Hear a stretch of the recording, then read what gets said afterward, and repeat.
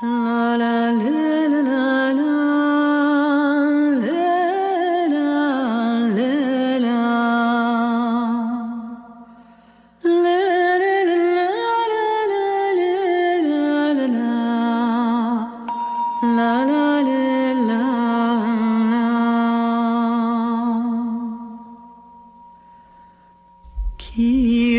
Son las 9 de la noche, 40 minutos. Inicia Luna BLU, periodismo de misterio en la radio colombiana.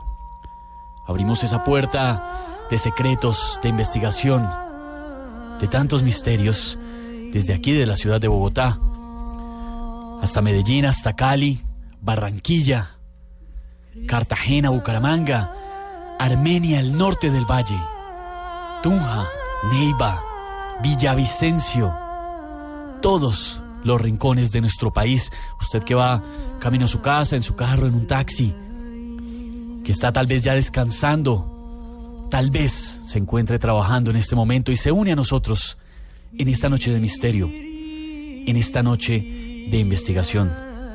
Mi nombre es Esteban Hernández y junto a un equipo de investigadores, periodistas, dedicados al misterio, liderados por Juan Jesús Vallejo, abrimos esta noche, una noche especial, una noche diferente, una noche mística.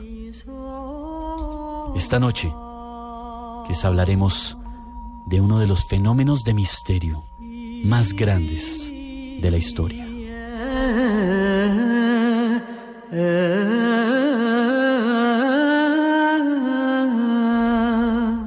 Su figura es cálida, su rostro inspira bondad. Ella no se le aparece a los ricos, no se le aparece ni se le manifiesta a los poderosos, ni a los políticos, ni a los grandes empresarios.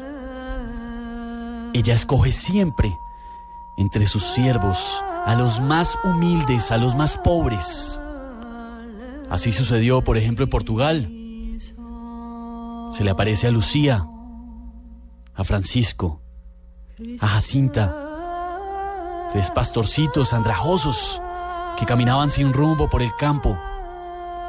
Esa figura al principio les atemorizó, hasta que se dieron cuenta que el ser que tenían delante era la más imponente y bella de las señoras, la que representa a nuestra madre, la madre de todos. Esta noche vamos a hablar de ella, de la Virgen María.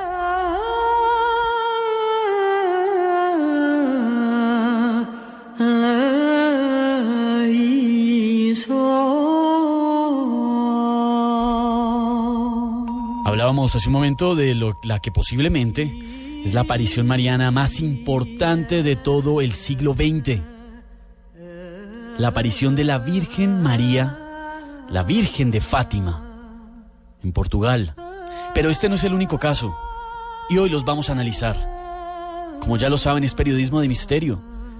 Están aquí los invitados, los analistas, los que conocen, los que han investigado, las pruebas, la evidencia, las imágenes. Y serán ustedes los que juzguen. Este caso, el de Fátima, no es el único. Hay una cantidad impresionante.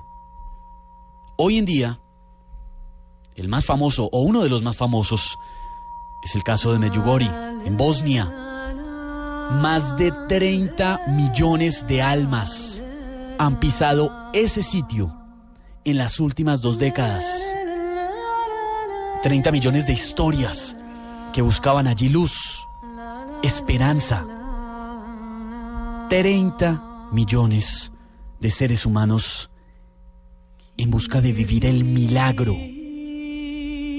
Nosotros no sabemos qué se esconde tras las apariciones marianas. Y en muchísimos casos que conoceremos esta noche, la Iglesia ha reconocido de forma oficial su existencia, la ha analizado, la ha documentado. En otros, aunque la Iglesia no se ha pronunciado, no significa que tengan menos validez.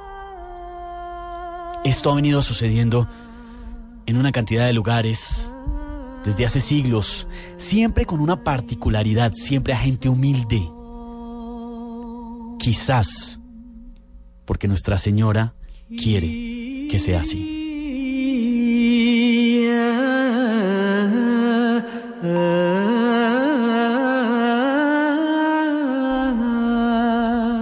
La Virgen María es la protagonista de esta noche. Ese misterioso fenómeno alrededor de sus apariciones en todo el mundo, demostrándole a este planeta que todos, absolutamente todos, somos hijos de Dios. Todos por igual tenemos el derecho a disfrutar de su luz.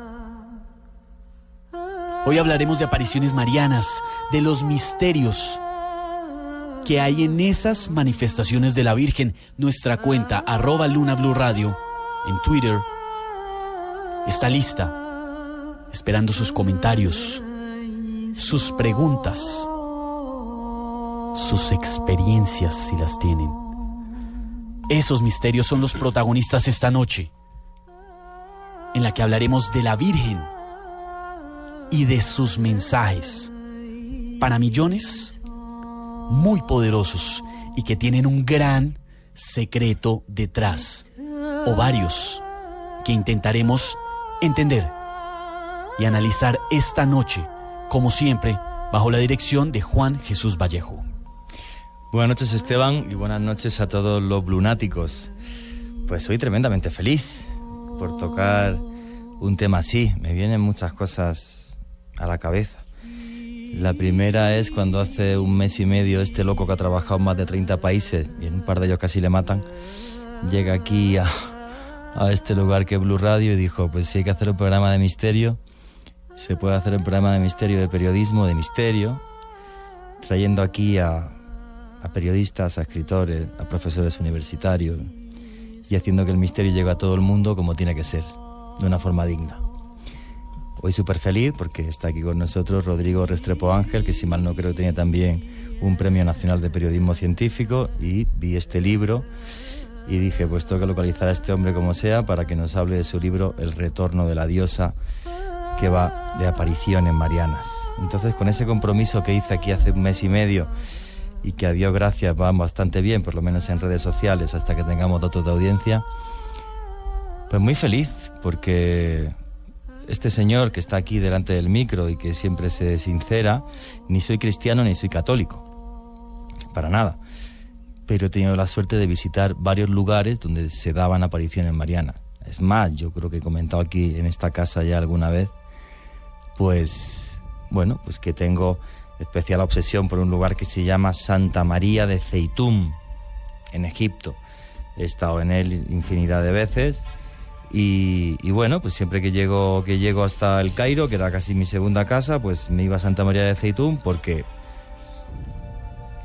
se siente algo muy especial. En abril de 1968 exactamente, pues una señora, una mujer, aparece encima de unas cúpulas y hace que se paralice un país que está al borde de la guerra civil entre musulmanes y coptos, y cuando todo parecía oscuridad, aquella cosa que se aparecía allí, para muchos la Virgen, pues evitó que no hubiese una guerra y cambió la vida de miles y miles de personas. Un día haremos un programa solamente de Santa María de Zeitún, conectando con testimonios en Egipto, para que veáis, bueno, porque es un lugar tan especial.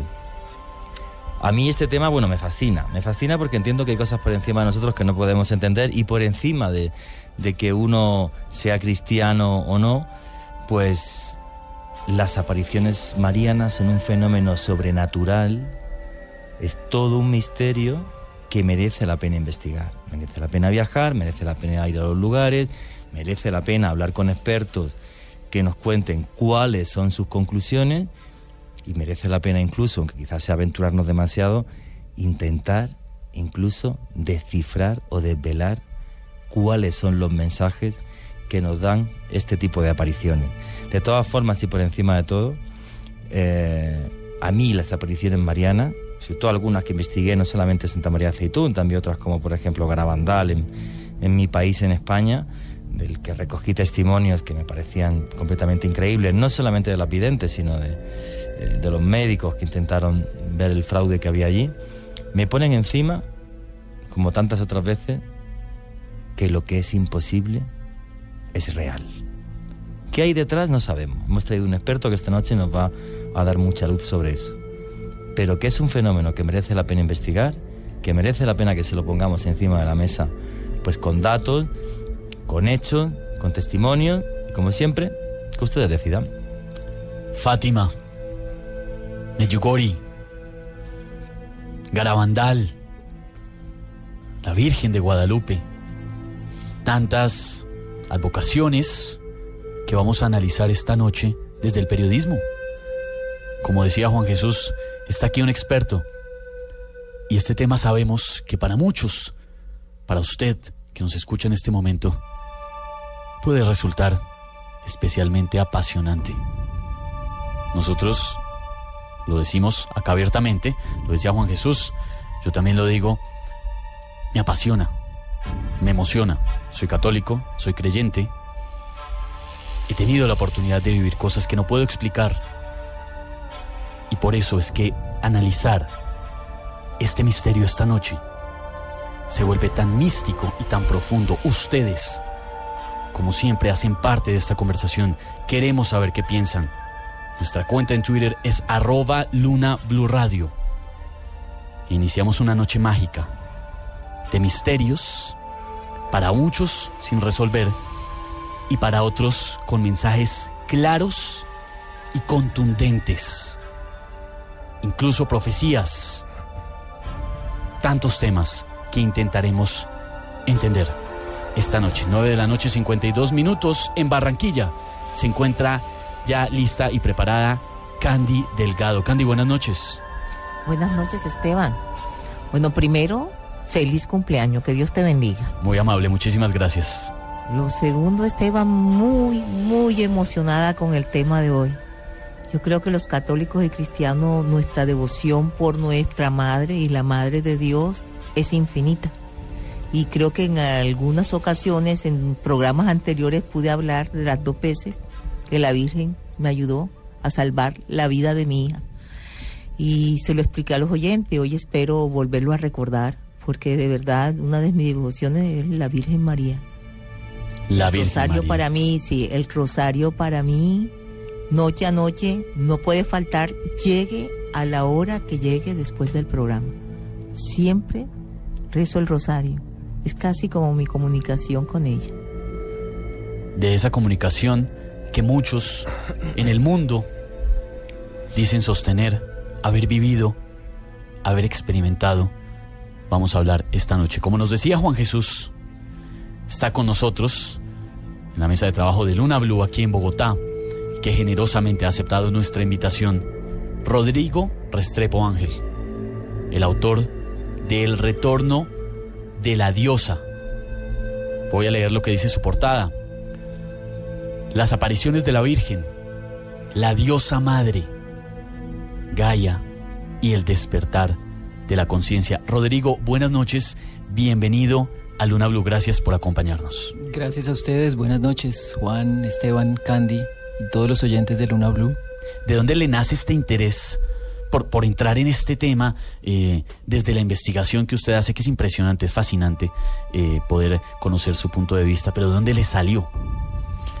Bueno, toda esta investigación surge de una aparición mariana, una aparición de la Virgen a la que asistí en Brasil hace unos años. Fue una experiencia muy potente, muy profunda. Me tocó el corazón muy profundamente, y a partir de ahí yo en ese momento estaba viviendo, digamos, un cambio interno fuerte, ¿no? Importante, y a partir de ahí, como les decía, inicié una investigación a fondo, ¿no? ¿Qué es lo que pasó aquí? ¿Quién es este personaje, ¿no? ¿Qué es la Virgen? Y me embarqué en una investigación de unos 1 año y medio, 2 años, cuyo resultado es el libro del Retorno de la Diosa. Este libro, Juan Jesús, lo hablábamos hace un momento antes en el Consejo de Redacción y antes de entrar a la cabina, es fascinante.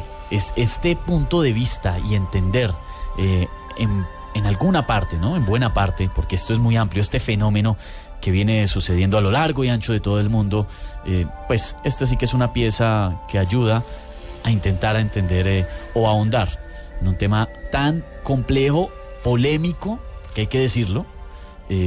Cada uno tendrá sus opiniones, queremos saberlas, cuéntenoslas, pero es un buen primer paso. Sí, para mí, le decía antes a Rodrigo que nos hemos conocido 2 minutos, que emprendí toda una cruzada para intentar localizarlo. Te escribí al Facebook, por ejemplo, hace 3 días, aunque no lo habrás visto, pues porque, claro, o sea, en esta búsqueda cuando comienzo el programa de buscar autores colombianos que escriban sobre temas relacionados con el misterio, como es no solamente Apariciones marianas, porque además tienes otro libro sobre los círculos del cereal, del que otro día hablaremos seguro. Sí quería preguntarte, no sé si primero si eres creyente, o sea, si eres católico o no eres católico o cristiano, y qué es lo que te sucede en Brasil para empujarte a comenzar todo ese proceso de investigación que acaba en este libro. Bueno, católico no soy, pero no me considero por fuera de la religión cristiana. Yo me considero cristiano en un sentido amplio y tengo un paradigma espiritual, tengo un camino espiritual que está totalmente marcado en el cristianismo. Ahora también soy profesor de yoga, soy profesor de meditación, estoy en este asunto del camino espiritual. Justo en esa época, cuando asistí a la aparición, estaba en un proceso de cambio importante, como les comentaba. Y en la comunidad en la que estaba viviendo en ese entonces, se apareció la Virgen. ¿Pero así de repente o era una aparición que venía de tiempo atrás? A ver, la Virgen, el modelo común que sigue la Virgen en las apariciones es, ella contacta a unas personas que desde pequeños han tenido ciertas experiencias y que son, digamos, sus canales, ¿no? Son los videntes de la Virgen. El modelo común lo vemos en Fátima, lo vemos en Lourdes, lo vemos en Medjugorje, lo vemos en casi todas las apariciones, hay algunas excepciones. Los videntes ven a la Virgen, pero el resto de las personas no lo vemos. El resto de las personas vamos por la fe, ¿no? O por la curiosidad. La Virgen le habla a ese vidente, el vidente generalmente la ve en un ambiente simbólico cargado de imágenes simbólicas de ángeles, de luces, de pájaros, de colores, y le transmite un mensaje. Claramente, el vidente generalmente siempre la ve como una persona de carne y hueso y le transmite un mensaje. Le dice unas palabras y el vidente transmite las palabras al resto de las personas. Y entonces estás en Brasil y ¿qué te sucede? ¿Estás con unos amigos y sin venir a cuento sucede algo así o cómo? Estoy en Brasil en una comunidad espiritual, en un ashram, y la Virgen le anuncia al vidente unos días antes que va a empezar una serie de apariciones en este lugar. Entonces pues se prepara, hay toda una disposición de la comunidad, de los transportes, de tal, y la Virgen se aparece en un lugar muy especial y durante varios días, esas primeras apariciones duraron 7 o 10 días, la Virgen se apareció y dio una serie de mensajes. Yo estuve en las primeras 2 o 3, pero fue suficiente para... ¿Llegaste a verlo o no? Solamente lo que te decía el vidente. Yo no llego a ver a la Virgen. Se sienten cosas, claro, uno ya no sabe si es por la sugestión colectiva, por el rezo colectivo, por la expectativa, pero se sienten cosas pues tremendas, ¿no? Y entonces, bueno, ¿cómo son esos días de vivencia de una aparición mariana y de recepción de los mensajes? ¿Cómo fueron esos días?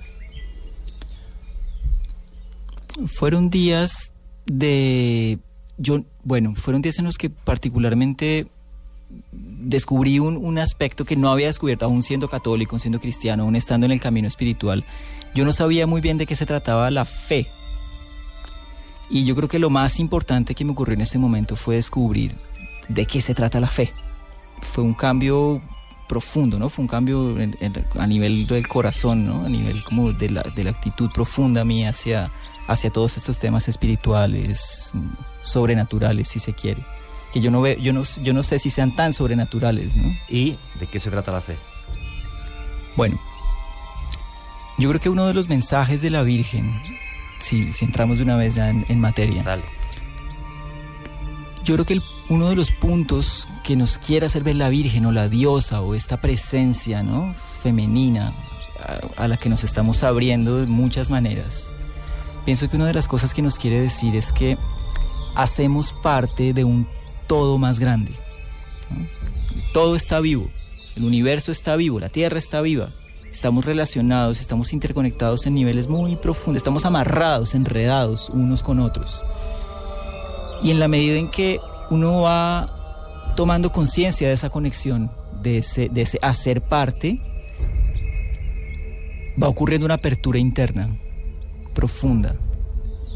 Una cosa es entenderlo teóricamente, ¿no? Una cosa es entenderlo desde la ciencia o desde la teoría de Gaia, que yo creo que Gaia tiene que ver con las apariciones marianas, con el retorno Luego a nos la cuentas diosa. que es Gaia para Sí, que sí. todo el mundo además lo sepa. ¿Cómo se llama el sitio de Brasil donde te pasó esto? Esto era en el estado de Minas Gerais. Es una zona rural de Brasil, la comunidad está en un lugar más bien reservado, ¿no?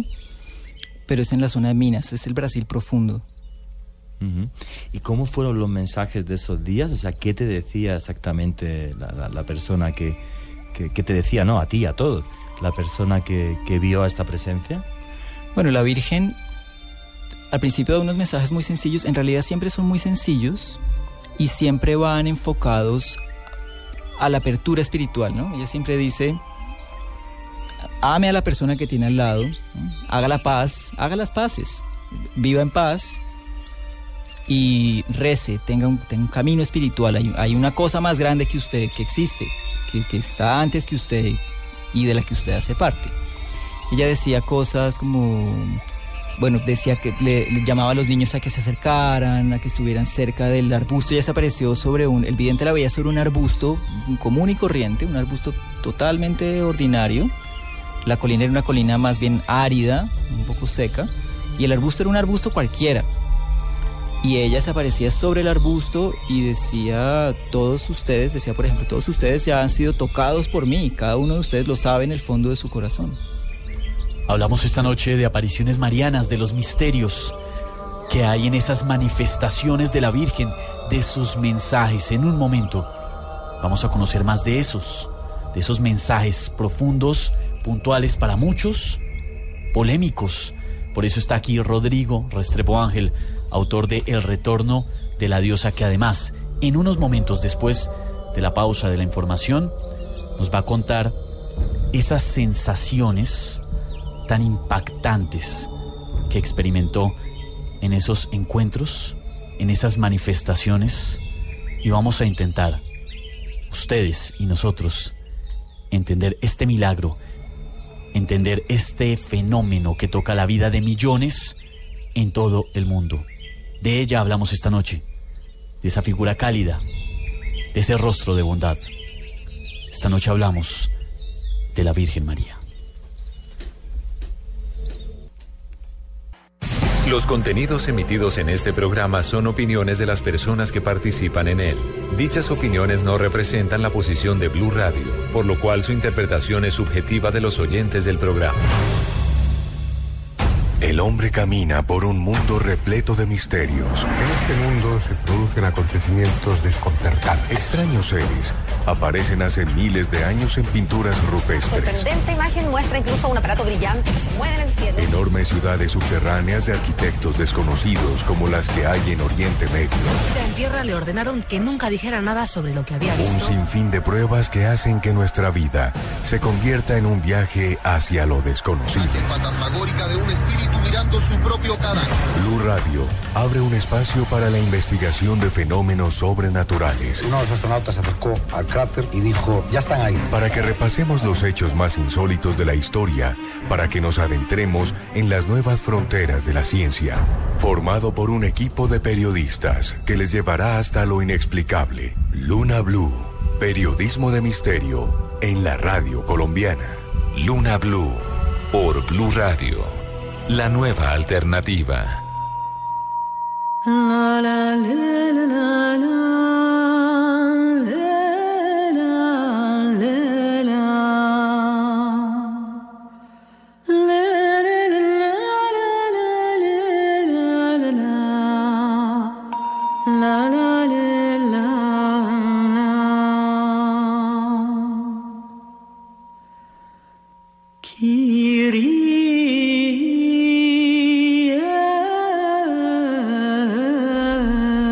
Son las 10 de la noche, 15 minutos en Colombia. Continuamos en Luna BLU. Periodismo de misterio que noche a noche intenta llevarles a ustedes los secretos, la investigación, todo lo que hay detrás de fenómenos que no siempre podemos explicar. Y en esta noche sí que hay uno impresionante. Para los que se unieron desde el inicio de esta emisión de Luna BLU, saben de qué hablamos. Para los que se están uniendo a través de @Luna BLU Radio, también, por supuesto, lo van a descubrir. Hablamos de esa imagen espectacular, de esa figura que se le aparece a los humildes, que no busca a los poderosos, que siempre busca entre sus siervos a los más pequeños para manifestarse. Hablábamos de casos como el de Medjugorje, una ciudad de Bosnia, en donde 6 videntes afirmaron que la Santísima Virgen se les aparecía todos los días. Ella es la protagonista esta noche, la Virgen María. Vamos a intentar analizar en este espacio fenómenos impresionantes, lo que pasó en Fátima, lo que pasó en Medjugorje, en Garabandal, en Guadalupe, tantos lugares del planeta en donde infinidad de personas sostienen que la Virgen se ha manifestado. Una figura que puede que al principio les haya causado miedo, pero después se dieron cuenta que estaban frente a la más imponente, la más bella, la madre de todos, la Virgen María. Suceden cosas que no nos podemos explicar. Y ahora la música que estaba poniendo Ricardo, por favor, la anterior, si puedes poner la anterior. Una de las cosas cuando hace un segundo antes de empezar el programa, y le comentaba a Esteban, oye, ¿qué música escogemos hoy para hacer el programa? Un día haremos un programa de esto, ¿vale? Hoy estamos con Apariciones marianas y no quiero cambiar el tema. En el año 1098 después de Cristo, lo que se conoce en la arqueología como la época oscura, cuando Europa estaba sumergida en las tinieblas, una niña llamada Hildegard von Bingen en Alemania empezó a tener visiones y trances desde los 3 años. Acabó siendo monja, luego casi es condenada por la Iglesia y mandada a la hoguera por los escritos y sus libros, y cuando entraba en trance hacía una serie de signos extraños que luego se traducían en esta música que estáis escuchando ahora mismo.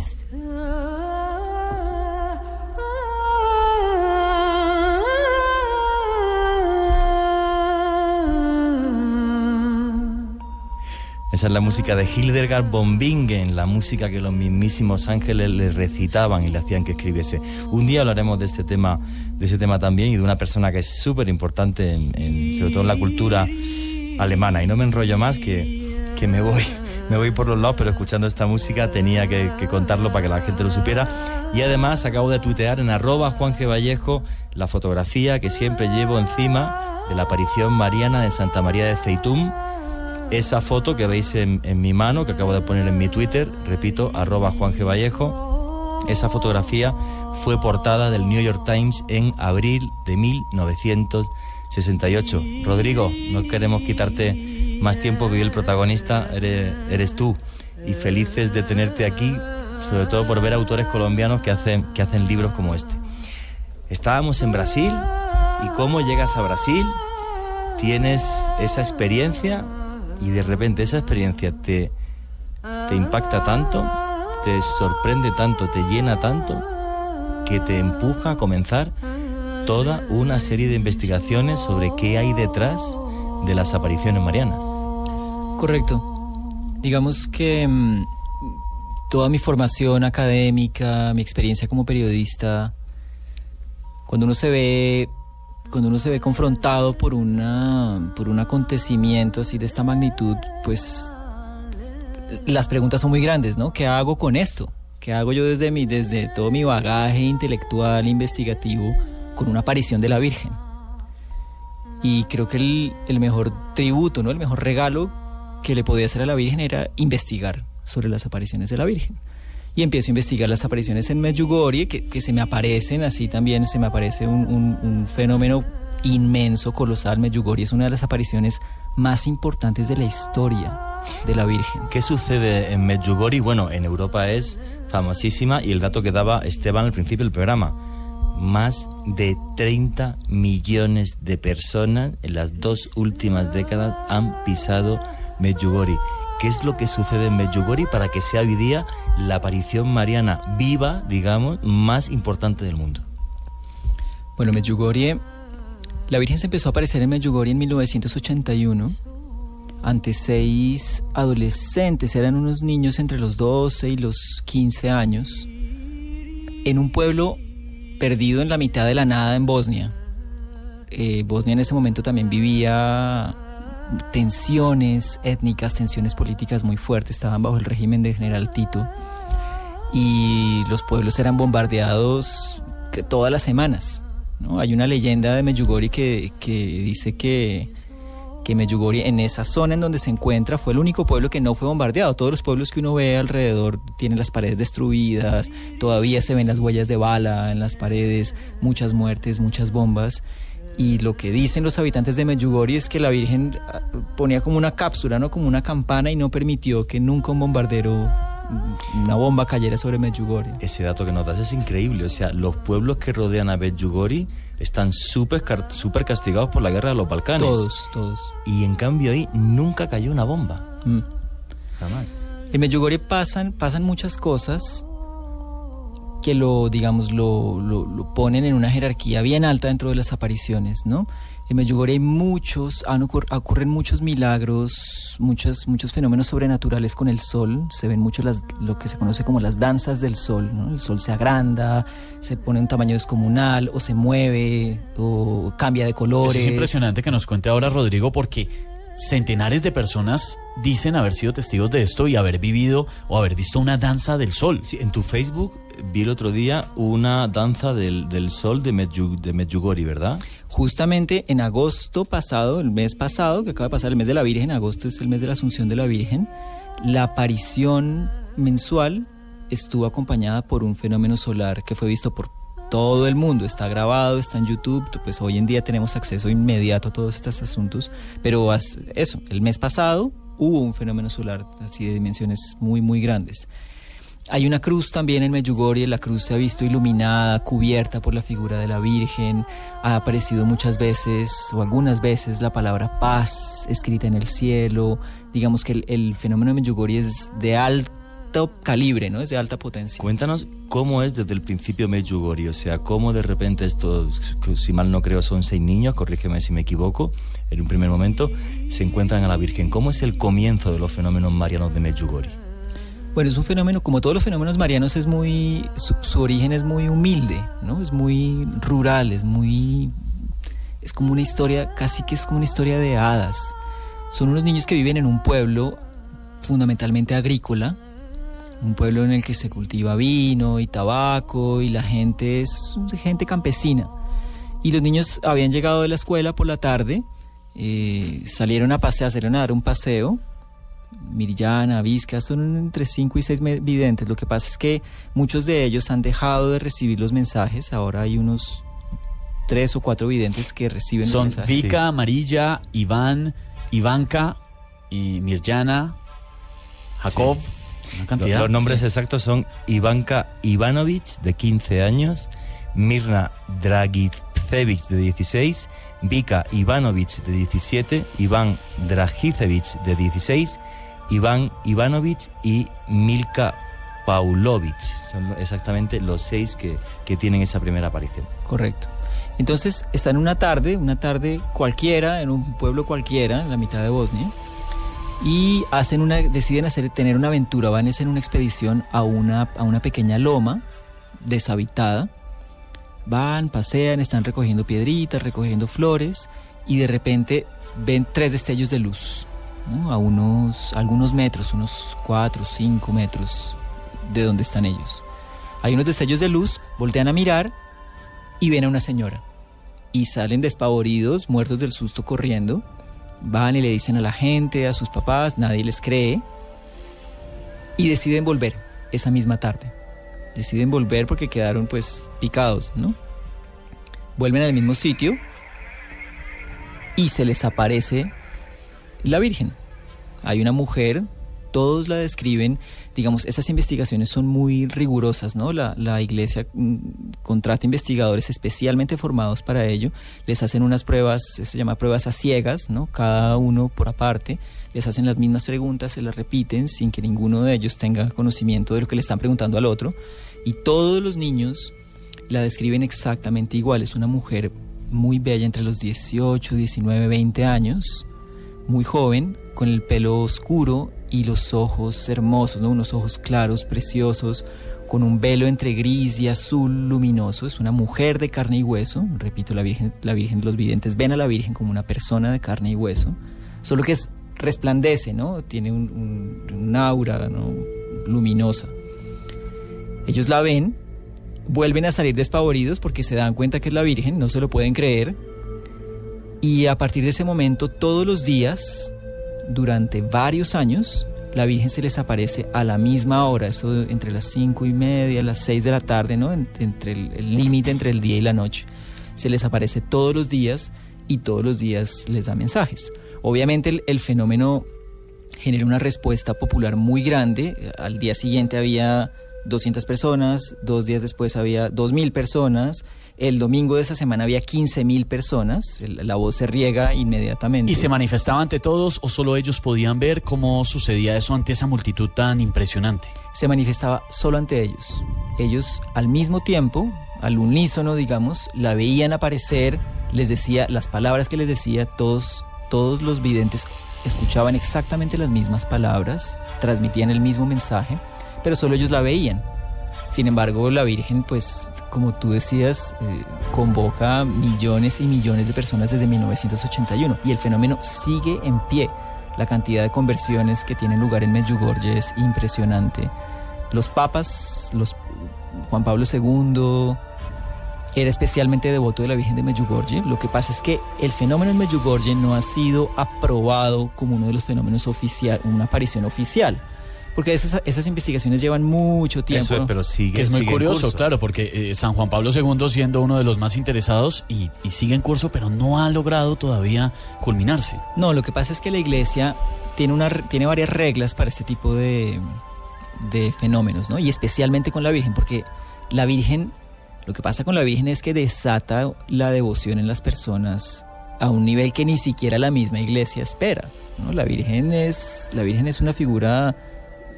Yo digo, la Virgen es un poco subversiva dentro de la Iglesia, pero subversiva en el sentido bueno, ¿no? En el sentido de que despierta la devoción muy profunda en las personas. Entonces la Iglesia, por estos fenómenos que genera la Virgen, es muy cautelosa y siempre espera a que el fenómeno se acabe. La Virgen misma dice, por lo general dice, esta es mi última aparición, aquí se acaba el fenómeno, y a partir de ahí la Iglesia se toma 5, 10, 15, el tiempo que quiera para declarar si el fenómeno es verdadero o es falso. Ahora, tenemos todas las pruebas para asegurar que el fenómeno de Medjugorje, que sigue activo, es uno de los más importantes de los últimos 2 siglos, que es cuando más ha aparecido la Virgen. Entonces los niños asistían, miles de personas asistían con ellos. ¿Y qué les decía? ¿Qué les revelaba? La Virgen de Medjugorje habla de el mensaje de la Virgen de Medjugorje, como todos los mensajes de la Virgen, es muy simple. Ella lo resume en 5 palabras. Paz, ella dice, yo soy la reina de la paz. Si los lectores hacen un googleo rápido, buscan Reina de la Paz, aparece una imagen muy, muy bella de la Virgen, la Reina de la Paz. Habla de la fe, habla de la conversión, habla de la oración y del ayuno. Todos estos son prácticas, valores espirituales cristianos, católicos, pero son valores espirituales, yo lo exploro aquí en el libro, son valores espirituales universales. Uno lo ve también en la filosofía del yoga, uno lo ve en las prácticas budistas, son valores que están en todas las tradiciones espirituales. Y que nos están hablando de llevar una vida con sencillez. Claro, el mensaje es, mire, deje de mirarse el ombligo tanto y dése cuenta que usted es un ser espiritual, que usted hace parte de un universo que está vivo, que es espiritual, ¿no? Tenga una vida espiritual, ábrase por dentro, Paz, fe, conversión, oración, ayuno. Esa es la constante. Esos son los 5 mensajes que la Virgen misma ha resumido su mensaje en esas 5 palabras. Y como prueba de verdad, acabo de poner en Twitter, en @JuanGVallejo, y también retuiteará @Luna BLU Radio, un vídeo de YouTube de uno de esos fenómenos extraños que sucede con el sol o con la luz.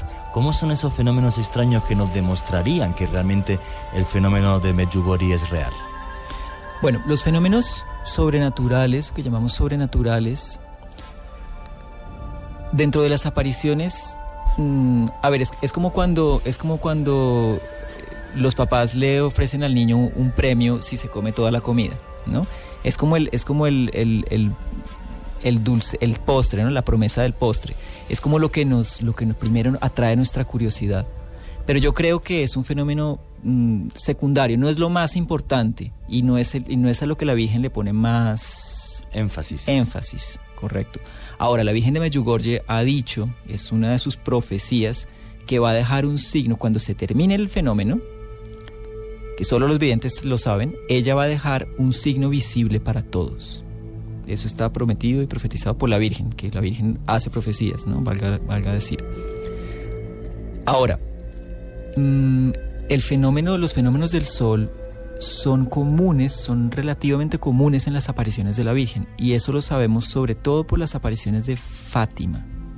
En Fátima, en la última aparición, que fue atestiguada por más de 70.000 personas de toda Europa, el fenómeno de Fátima terminó con una danza del sol, lo que se conoce como una danza del sol. Hay miles de testimonios, hay fotos que están en el libro que le dieron la vuelta al mundo durante meses, aparecieron en prácticamente todos los periódicos del mundo, y testimonios de cómo el sol empezó a saltar, se hizo gigante, se hacía tan grande como el cielo, cambiaba de colores, se movía en espiral, o sea, cada uno vio una cosa distinta, pero lo que se conoce como una danza del sol. Sí, eso lo comentamos ahora, el tema de Fátima, que, bueno, 70.000 personas y hasta escenas de pánico de lo que llegó a bajar el sol, porque el cielo estaba completamente nublado, completamente gris, y muchos comentan que el sol o esa bola de luz bajó tanto que muchos de ellos que estaba lloviendo, la ropa se les secó. Luego lo comentamos, Fátima, pero por favor, por cerrar Medjugorje y que a la gente le queda claro. Hoy día, la aparición mariana más importante del mundo, podríamos decir, aunque todavía no esté reconocida por la Iglesia, pero sí en proceso de investigación, corrígeme si me equivoco. No solo sigue en proceso de investigación, sino que continúa, es un proceso activo. La Virgen en este momento se está apareciendo ante unos videntes en Medjugorje. Y con esos fenómenos también del sol, aunque no sean tan espectaculares como en Fátima. Con esos fenómenos atrae a millones de personas al año. Las estadísticas cada año bate el récord del año anterior. O sea, Medjugorje es un fenómeno brutal. Sí, en Europa se conoce mucho más. Aquí extrañamente no se conoce tanto. Los 5 mensajes, por favor, ¿podrías repetirlos, Esteban? Paz, fe, conversión, oración y ayuno. Y una última pregunta para cerrar Medjugorje, que obviamente es tan importante que le tenemos que dedicar mucho tiempo. Los videntes dicen también que están recibiendo 10 secretos cada uno, algo así, corrígeme. ¿Y los están haciendo públicos o no? A ver, tengo entendido que hay algunos de los secretos que ya pasaron, pero el 10º secreto, que es el asunto del signo que será visto por todos, no se ha revelado. Muchos de los secretos se mantuvieron en secreto, eran como profecías, cuestiones que conciernen al orden político mundial, al estado como de guerras de la humanidad, que los videntes dijeron iba a pasar algo muy grave y ya no pasó, o se amortiguó un poquito. Pero el 10º secreto, no todos los videntes saben el 10º secreto, porque cuando reciben el 10º secreto dejan de ver a la Virgen. Vale. Entonces solamente me parece que son 2 videntes, que fueron las 2 primeras niñas que la vieron, son las que aún la ven todos los meses. Esos registros de las apariciones están en YouTube, son muy interesantes porque son registros al vidente, ¿no? Uno nunca ve a la Virgen, pero uno se queda mirando los ojos del vidente, de las videntes, y es realmente impactante, no es conmovedor ver la cara, el éxtasis en que entran, es muy, muy bonito. Hace unos momentos Antes de la pausa de las noticias, hablábamos de esa experiencia que usted tuvo en Minas Gerais, en el Brasil. Quisiera, si es posible, en palabras, que nos describiera lo que sintió al momento que llegaban esos mensajes y que nos recrea un poco más la escena para quienes se están sumando a esta hora a Luna BLU, periodismo de misterio en una noche en la que intentamos entender las apariciones de la Virgen. Bueno, la más impactante para mí fue la segunda aparición. Fue una aparición que tuvo lugar a esto de las 7, 8 de la noche. Como les comentaba, ya estaba todo dispuesto en la comunidad y todos, la gran mayoría, íbamos vestidos de blanco, ¿no? Es una convención que se usa mucho en estos temas marianos. Íbamos vestidos de blanco y también era en una colina, ¿no? La Virgen se aparecía casi que en la punta de la colina y todos teníamos una vela en la mano. Seríamos unas 500, 600 personas, o sea, era una escena sobrecogedora, porque eran 500 personas peregrinando hacia la cima de un monte, cada uno con una vela en la mano, cada uno vestido de blanco. Y me acuerdo que rezamos durante mucho tiempo. La Virgen nos estuvo rezando bastante, no sé cuándo, no sé si media hora, una hora, no sé cuánto. Pero ya empezaba a pesar el cuerpo, empezaba a sentirse el cansancio en las rodillas. Y yo recuerdo que sentí algo a nivel del pecho. Y yo supe que ahí estaba la señora. Yo supe intuitivamente, internamente, que ella ya estaba. Sin embargo, rezamos un poco más, hasta que el vidente dijo: aquí está la señora entre nosotros, dejen que los niños se acerquen, que hagan un círculo aquí alrededor del árbol. Me gustan los niños, quiero que estén cerca de mí. Y ahí fue que dijo esas palabras que a mí se me quedaron muy grabadas. Ella dijo, y cuando lo decía era como si las palabras resonaran en el fondo del pecho, ¿no? Dijo: todos ustedes han sido tocados por mi corazón. Cada uno de ustedes ya lo sabe. ¿Y usted sintió en ese momento qué? Yo lloré. Yo me desgajé en lágrimas, lloré. Fue como un llanto muy interno, como de un llanto de entre felicidad, agradecimiento. Y bueno, ahí yo creo que fue que descubrí eso que llamamos la fe. Y un proceso precioso que acaba con este libro que tengo en la mano, El retorno de la diosa, Rodrigo Restrepo Ángel. Luego además lo recomendaremos en la Biblioteca del Misterio en la siguiente hora. No es el único caso, lo que veníamos hablando, ¿no? Está Esto claro. hay infinidad en todas Además, partes. La hora que es que te invitaremos más veces y investigaremos a fondo otros casos, como es, aunque lo vamos a comentar ahora, Fátima, pero bueno, vamos a investigar otros casos con testigos, con testimonios, y te tendremos aquí en el estudio, si tú quieres, para desarrollar algunos de los casos con profundidad, porque obviamente en tan poco tiempo es imposible. Rodrigo, la aparición mariana más importante viva hoy día en el siglo XXI es Medjugorje, perdón, que se me traba la lengua. Medjugorje. La más importante del siglo XX, no sé si estás de acuerdo conmigo, es Fátima. Yo creo que sí, de momento sí.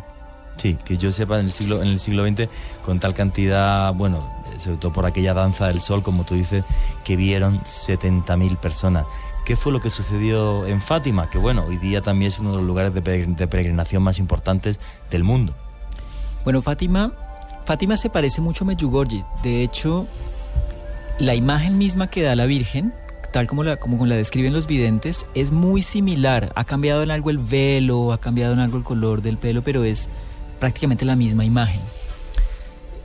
También hay una diferencia interesante, y es que en Fátima los pastores eran muy pequeñitos, tenían entre 5, 6 y 7 años, había uno que tenía 9 años, eran muy pequeños. En Medjugorje son más adolescentes, ¿no? Uno no sabe, en este lenguaje simbólico, todo en las apariciones tiene una carga simbólica importante. Esa es un poco la investigación del libro, que nos dice la Virgen en los símbolos, ¿no?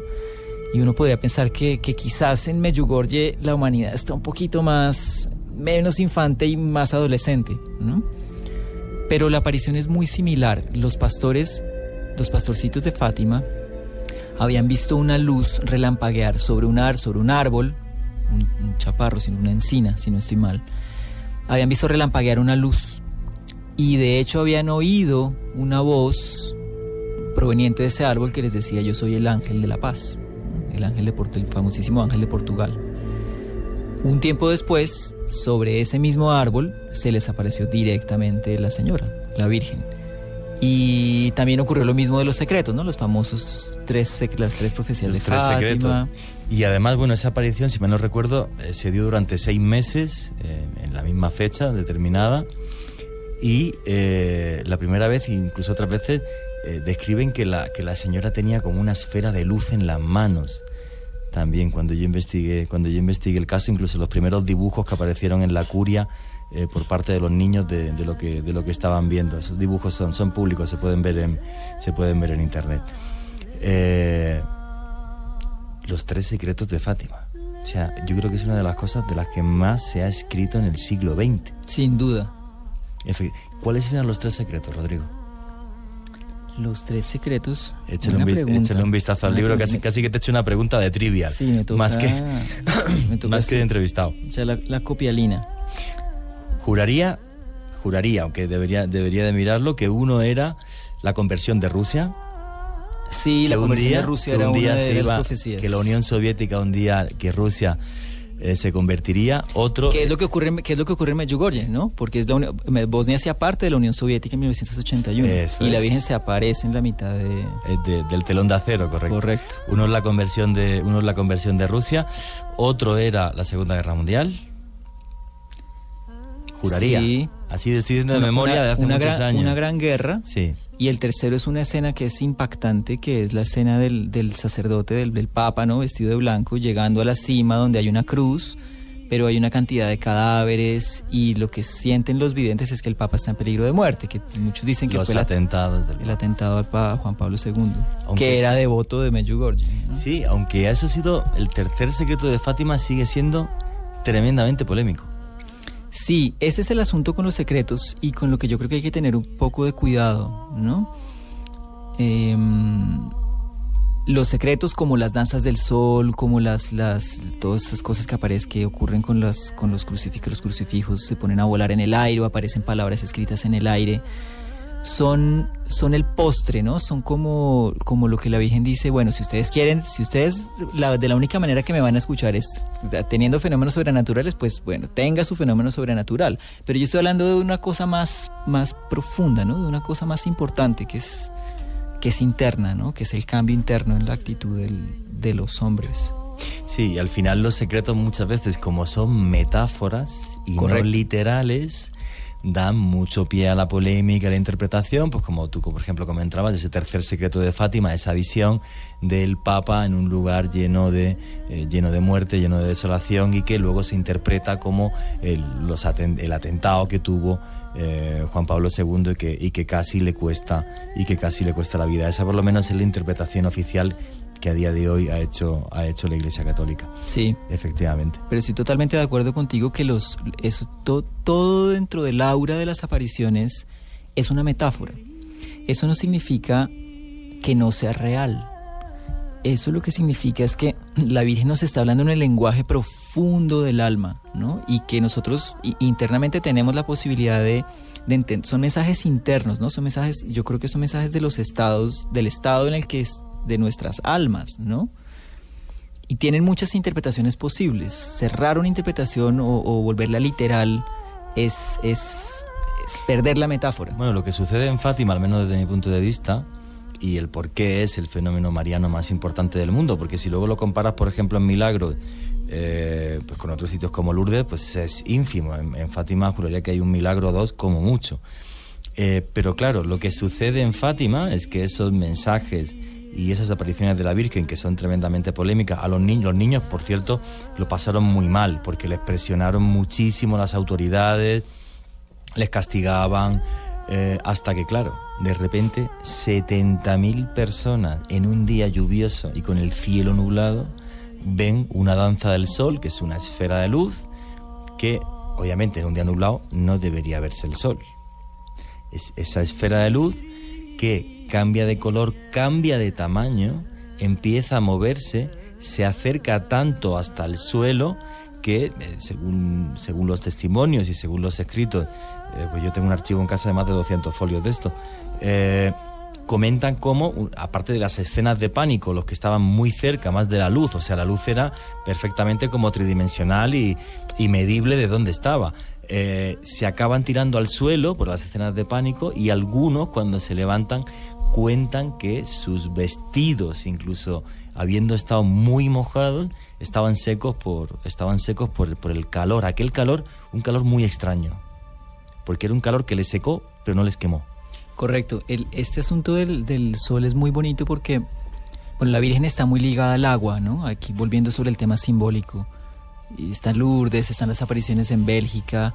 En muchas apariciones la Virgen, en donde se aparece la Virgen, brota una fuente de aguas curativas, ¿no? En la que luego se reportan muchos milagros.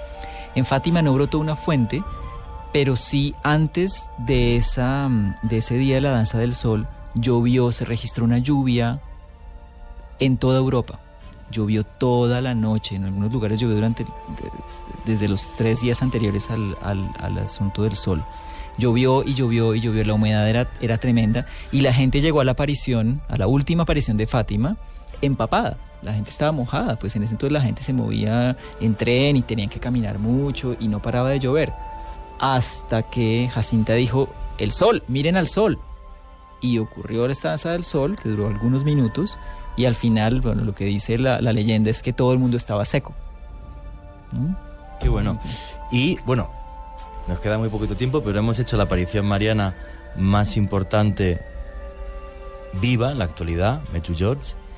Hemos hecho la más importante del siglo XX, y yo pienso que ya es obligado, antes de que luego nos cierres con tus conclusiones, y ten por seguro que vendrás a más programas y haremos cada una de estas apariciones con detalle y con testimonios, y además te invito a que estés cuando hagamos Santa María de Zeitún con testimonios desde Egipto para que los escuches en directo. Hay que hablar de la más importante en América, corrígeme si mal no creo, Guadalupe. Yo creo que es la más importante en América, y yo creo que nos da una pista muy interesante sobre el mensaje de la Virgen, ¿no? Si podemos llamarlo así. Guadalupe es una de las más queridas por mí. Bueno, decir que es más o que es menos es complicado. Porque Guadalupe es la Virgen indígena. Es la Virgen que junta en una sola imagen lo pagano y lo cristiano.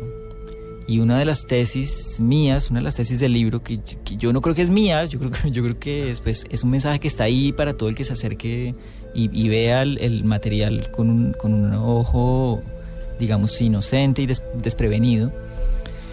La Virgen es cristiana, pero también es pagana. La Virgen no excluye, ¿no? Ella no le habla únicamente a los cristianos, o católicos, ortodoxos, romanos, ¿no?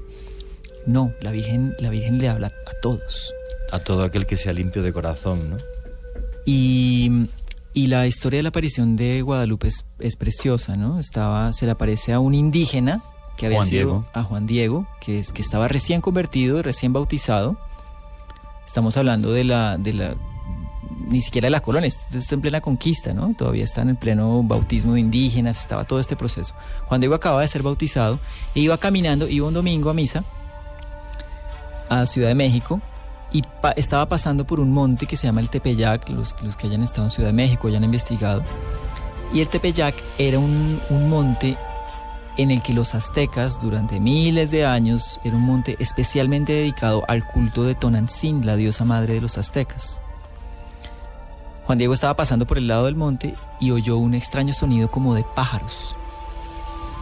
Él se acercó, miró y vio una niña, era una niña entre unos 14, 15 años, y la vio muy bonita, muy bonita, muy bonita. Y la Virgen desde ese momento le empezó a hablar, le dije, yo soy la Virgen María, pero claro, se le apareció en el monte de Tonantzin, ¿no? Entonces la Virgen, y los mexicanos nunca han tenido ningún problema con ver esa ambigüedad, esa dualidad. Esa dualidad que en el fondo se complementa. Claro, es totalmente complementario. Ella le dice, yo soy la Virgen María, yo soy la diosa madre.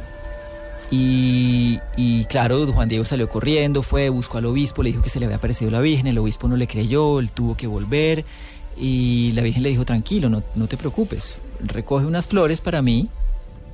Juan Diego fue, recogió unas cuantas flores. El monte era un monte también bien escarpado, era bien seco, estaba muy seco, pero encontró un ramillete de flores muy bonitas, muy frescas, las envolvió en un manto que llevaba de algodón y la Virgen le dijo, llévaselas al obispo. Juan Diego se las llevó al obispo y cuando abrió el manto estaba la imagen misma de la Virgen. La imagen, la famosísima y conocida imagen de la Virgen de Guadalupe. La Virgen Morena. La Virgen indígena, una Virgen muy linda, que tiene la luna bajo los pies, como dice Juan en el Apocalipsis, ¿no? Aparecerá una mujer vestida de sol, con una corona de 2 estrellas y la luna bajo sus pies. Y una cosa a nivel científico inexplicable es esa tilma, ese paño con el que se recogieron esas flores, que a día de hoy debería de haberse desintegrado completamente por el paso del tiempo y que está ahí, que se puede fotografiar, que se puede ver y que se puede palpar. No, la imagen es bellísima, es preciosa, es pues una obra de arte, pero más, ¿no? Porque no es solo el arte por el arte, es una obra de arte que nos está hablando en niveles muy, muy, muy profundos y que sobre todo nos está hablando, creo yo, por eso creo que es muy importante, es una pista muy importante de que la Virgen es tanto cristiana como pagana, ¿no? Es tanto cristiana como indígena. La Virgen está en los elementos, está en las flores, está en el agua, está en las grutas, en las cuevas, como en Lourdes, ¿no? Está rodeándonos por todas partes. Hacemos parte de ese cuerpo de la Madre. Sí, porque nos quedan un poquito más de 10 minutos para concluir y me gustaría ahora que nos has comentado pues las apariciones marianas más importantes que están recogidas en tu libro, en El Retorno de la Diosa. Por cierto, el tema de las apariciones marianas un día haremos más programas de esto en detalle, porque uno de los temas es los análisis, por ejemplo, que se hicieron a los ojos de la Virgen de Guadalupe, donde aparece perfectamente reflejada la escena delante del obispo y se le puede llegar a ver. No sé si conocías ese tema, está en un libro de JJ Benítez, y bueno, no en ese libro de JJ, hay 2 libros publicados a nivel científico sobre el misterio de los ojos de la Virgen de Guadalupe.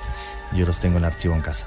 Entonces, claro, tanta investigación, tu experiencia personal, Rodrigo, y empiezas a indagar, y en culturas antiguas, aunque no sean cristianas, sean, hindúes o llamémoslo paganas, como queramos, aparece el mismo fenómeno y siempre con ese trasfondo de milagro, de bondad y ese mensaje de tengo una vida sencilla. ¿Cómo es tu investigación y a qué conclusiones te llevan? Porque en tu libro vas mucho más allá de la investigación en las apariciones marianas más importantes de los últimos siglos. Claro, mil gracias. Bueno, la investigación comienza haciendo una lectura muy, muy sencilla, con un ojo muy desprevenido sobre las apariciones de la Virgen. ¿Y de qué me doy cuenta? De que la Virgen es como si estuviera hablando en 2 lenguajes diferentes al mismo tiempo, en 2 registros, ¿no? La Virgen nos habla en un registro cristiano, nos habla de rezar el rosario, de hacer la paz con la persona que tenemos al lado, de tener fe. Eso todos son registros, un lenguaje católico cristiano. Pero si nos fijamos con un ojo más simbólico, ¿no? Con el ojo con el que leemos los sueños, con el ojo con el que leemos los símbolos, podemos ver que la Virgen nos está hablando del agua, del árbol, de las grutas, de las cuevas, nos está hablando de los indígenas, nos está hablando de los animales, ¿no? Se aparece entre los pastores. La Virgen de repente nos pone frente a unos símbolos que las culturas antiguas, desde el Neolítico, han asociado con las figuras femeninas de la diosa madre. Las primeras culturas humanas, cuando la humanidad estaba en el Neolítico, apenas estaban tenían los primeros asentamientos humanos, estaban empezando a cultivar. Podemos ver altares y podemos ver lugares de culto en las cuevas. Y vemos que la Virgen de Lourdes aparece en una gruta, ¿no? La Virgen, que los espíritus femeninos, las hadas, se aparecen en toda la Europa profunda, en las fuentes de agua. Y resulta que las apariciones de la Virgen, muchas de las apariciones, la Virgen hace brotar aguas de la tierra. En muchas culturas indígenas hay árboles que están recubiertos, protegidos por un espíritu femenino. Y la Virgen en Fátima, en Brasil, en Bélgica, se aparece en el árbol. Entonces es como si la Virgen misma nos estuviera diciendo, mire, es que soy la misma. Y no solo soy la misma, es que estoy ahí. Me asocio con elementos que son, digamos, atemporales, que es con ese árbol, con esa gruta, con esos pastores, con esos animales, quizás con lo más sencillo que tiene el hombre, ¿no? Claro, o sea, con el medio, ¿no? Con el animal, con la flor, que es además son los símbolos que utilizan las culturas humanas primitivas cuando adoraban, cuando estaban en un contacto, digamos, más cercano, más directo, más profundo con la diosa, ¿no? Lo que muchos arqueólogos muy importantes han denominado la diosa. Dicen, en el principio los humanos no creían en Dios, los humanos creían en la diosa, porque es que la experiencia que tenían espiritual del mundo era una experiencia femenina. Estamos dentro del ámbito, dentro del vientre de una gran madre. Porque la mujer es la Rodrigo, que da la vida. tengo una pregunta para ti. Claro que sí, Candy. Bueno, nosotros sabemos pues que la Virgen siempre viene en ayuda de sus hijos, ¿no? Pero ya que nos estás hablando de las apariciones, ¿cuáles son las características de las apariciones auténticas? ¿Cuáles son esas características? Bueno, no sé si yo soy quien para juzgar cuál aparición es auténtica y cuál no es auténtica. Las apariciones son muchas, tienen muchas características. Ahora mismo estábamos hablando con Juan fuera de micrófono, que las apariciones en la Europa Oriental y en el Asia, en toda la región copta de la Iglesia Ortodoxa, sí, tienen unas características diferentes a las apariciones en Occidente. Las apariciones en Oriente, por ejemplo, la Virgen es vista por todas las personas, pero no habla. Aquí es justamente al contrario, la Virgen se le aparece a unos pocos, pero les habla a todos. Sí, yo creo que la principal sería la sencillez de los videntes, ¿no? No, para nada. Vamos a ver, sí, o sea, sí. quien decide si es auténtica... Dicen que juegan un papel... No, sí, que juegan un papel importante, algunas de las características lo primero más es, importantes. Sí, lo primero es dentro de esto, dentro de esas apariciones católicas, quien decide si es auténtica o no es la Iglesia. Claro, por eso estamos preguntando las características que generalmente la Iglesia aprueba, ¿no?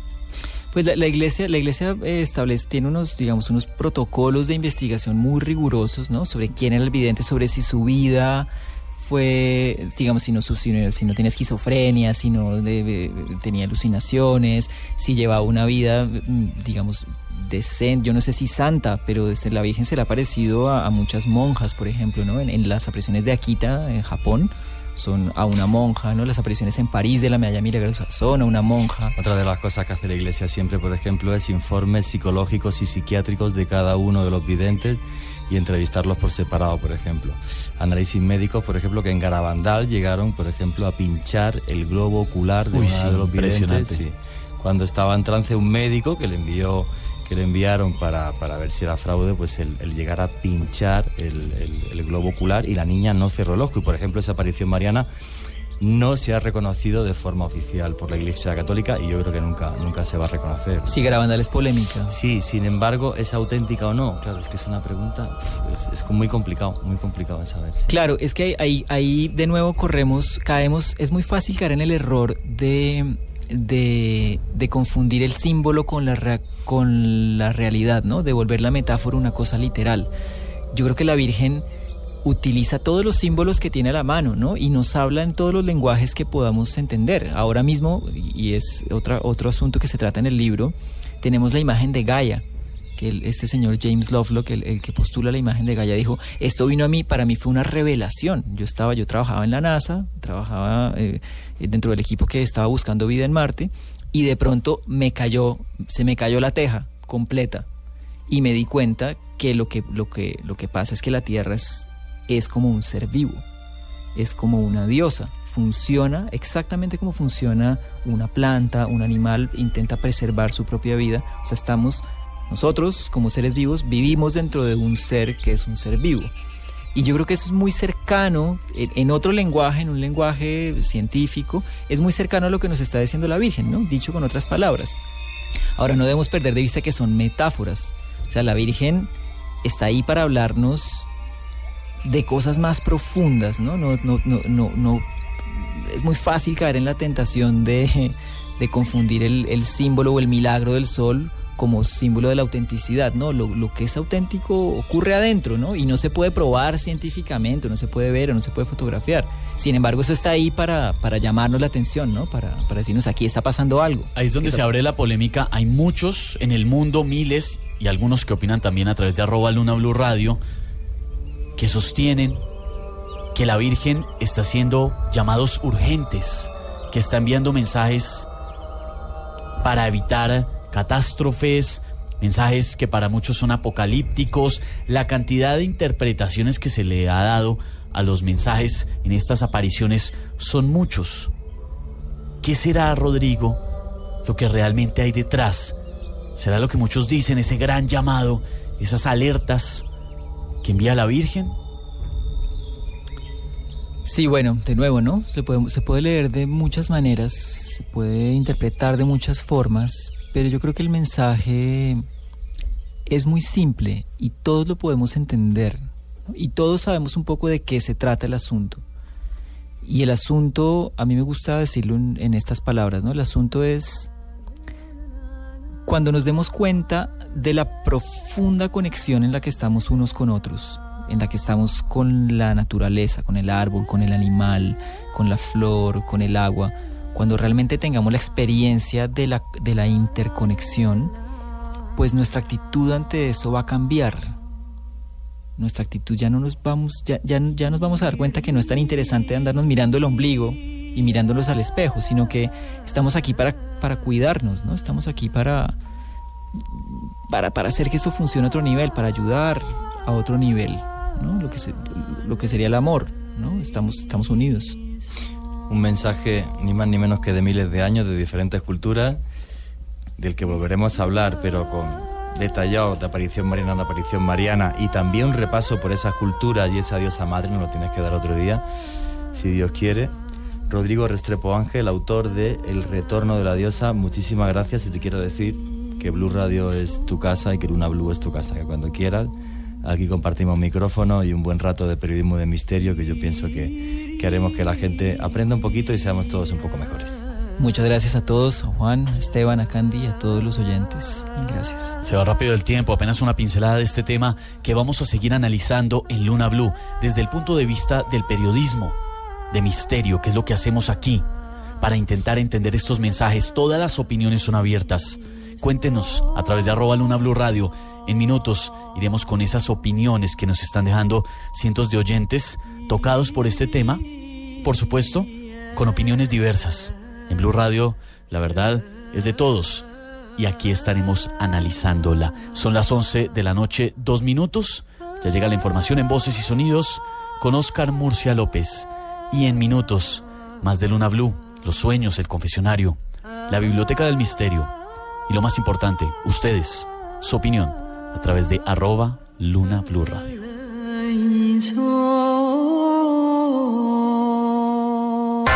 Luna BLU, porque nunca estamos solos. De lunes a jueves a las 9:30 p.m. por Blu Radio. Los contenidos emitidos en este programa son opiniones de las personas que participan en él.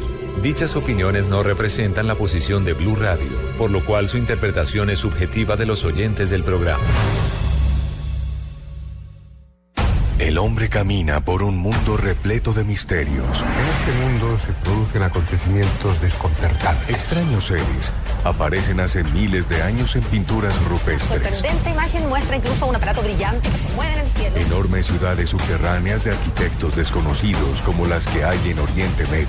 Ya en tierra le ordenaron que nunca dijera nada sobre lo que había visto. Un sinfín de pruebas que hacen que nuestra vida se convierta en un viaje hacia lo desconocido. Fantasmagórica de un espíritu mirando su propio cadáver. Blu Radio abre un espacio para la investigación de fenómenos sobrenaturales. Uno de los astronautas se acercó al cráter y dijo, ya están ahí. Para que repasemos los hechos más insólitos de la historia, para que nos adentremos en las nuevas fronteras de la ciencia. Formado por un equipo de periodistas que les llevará hasta lo inexplicable. Luna BLU, periodismo de misterio en la radio colombiana. Luna BLU, por Blu Radio. La nueva alternativa. Los sueños revelan secretos. Y en Luna BLU le contamos su significado. Llámenos ya en Bogotá al 652-8510. Y en el resto del país al 018-000 124070. Descubramos juntos ese mensaje que hay guardado para usted. 11 de la noche, 14 minutos en Colombia. Continuamos en Luna BLU. Periodismo de misterio y se abre la ventana de los sueños. Candy Delgado está en este momento en Barranquilla, preparada, lista para interpretar esa señal, ese mensaje oculto que hay en esas imágenes de un sueño que usted pudo haber tenido hace muy poco, hace mucho, no importa. Detrás de eso puede haber un mensaje y en ocasiones puede ser un mensaje urgente. Candy es la encargada de contarnos cuál es. Tengo varios sueños en este momento sobre la mesa, Candy. Hay uno de Stephanie que dice lo siguiente: llevo más de 8 días con un sentimiento de que ya he vivido antes todo lo que veo y oigo. Siento que ya ha pasado. No sé si es que me he soñado esto o es otra cosa. Me han realizado exámenes en la cabeza y no tengo nada. Les agradecería que me ayudaran lo más pronto posible. Gracias por la respuesta. Bueno, Stephanie, esos tienen que ser sueños que has bloqueado. Recuerden lo que les he dicho, lo que es el déjà vu. Son sueños bloqueados y uno los recuerda minutos antes, segundos antes de que las cosas sucedan, y suceden tal cual como las ve uno en los sueños. Lo que no me dices es qué ves y qué sucede, pero parecen episodios de déjà vu. Puede ser un episodio de déjà vu. Vamos a la ciudad de Bucaramanga, Candy, donde hay oyentes que quieren saber qué mensaje hay detrás de esas imágenes de sus sueños. Buenas noches. Buenas noches, señora Candy. Cuéntame tu sueño. Mi sueño es que me siento que vuelo, que estoy volando en todo momento, que me persiguen y que yo vuelo mucho. Pero no sé qué será el sueño. Bueno, lo que pasa es que ahora estás pasando por un momento bien duro, bien difícil, inclusive en la parte económica, y pues lo que quieres es como salir corriendo más que volar en el plano físico. Aquí lo que tienes que tener en cuenta es que a los problemas hay que enfrentarlo, uno no le puede dar la espalda. Y Dios te recuerda eso, si tienes la capacidad, y se los he dicho muchas veces, de volar en el plano de los espiritual o de los sueños, es porque acá tienes capacidades para enfrentar el problema, sea cual sea. Gracias por tu llamada. Aquí en la ciudad de Bogotá, Candy, también hay oyentes que quieren conocer el significado de su sueño. Buenas noches. Hola, buenas noches. Cuéntame tu sueño. Señora Candy, resulta que me veo en la casa de mi mamá, en el pueblo, hablando con ella. Y se despide de mí, se va a descansar. En eso me entra una llamada al celular, contesto la llamada y de repente entra un hombre armado a la casa. El señor me dice que le entregue las llaves de los vehículos que están afuera, que le entregue las cosas de valor. Yo le digo que no tengo nada, que no tengo nada. Cuando el hombre va saliendo de la casa, el hombre me dispara en varias ocasiones y ahí me despierto. Bueno, lo primero es que recuerdes que los consejos de la mamá son muy importantes. Generalmente uno vive diciéndole o aconsejando a los hijos: no hagas esto otro. Aparte que veo que has perdido como la comunicación con tu mamá. O sea, ya no le cuentas todo, ya no le pides consejo, ya crees que tú lo sabes todo. Y pues acá Dios te está advirtiendo, es bueno que escuches a tu mamá para que no te equivoques, para que no cometas cualquier error. Eso es muy importante, el mensaje en sí es ese. Escúchala y ojalá pongas en práctica los consejos de ella. Gracias por la llamada. En la ciudad de Duitama, en Boyacá, hay más oyentes, Candy, que quieren conocer ese mensaje oculto en sus sueños. Buenas noches. Sí, buenas noches. Cuéntame tu sueño. Me soñé con una exnovia. Ella tenía una niña, entonces de pronto entramos como a una cafetería. Ella dejó a la niña y yo le dije, bueno, esa niña de pronto se la roba uno o algo. Entonces, bueno, salimos y cuando yo volví, vi que un ladrón llevaba a la niña. Yo fui y la rescaté y ese ladrón iba con la esposa también se había robado a otra niña. Entonces conseguí la mamá de esa niña y luego quedé con la niña de mi exnovia. Y entonces cuando me di cuenta, la niña tenía cara por la parte de atrás de la cabeza también.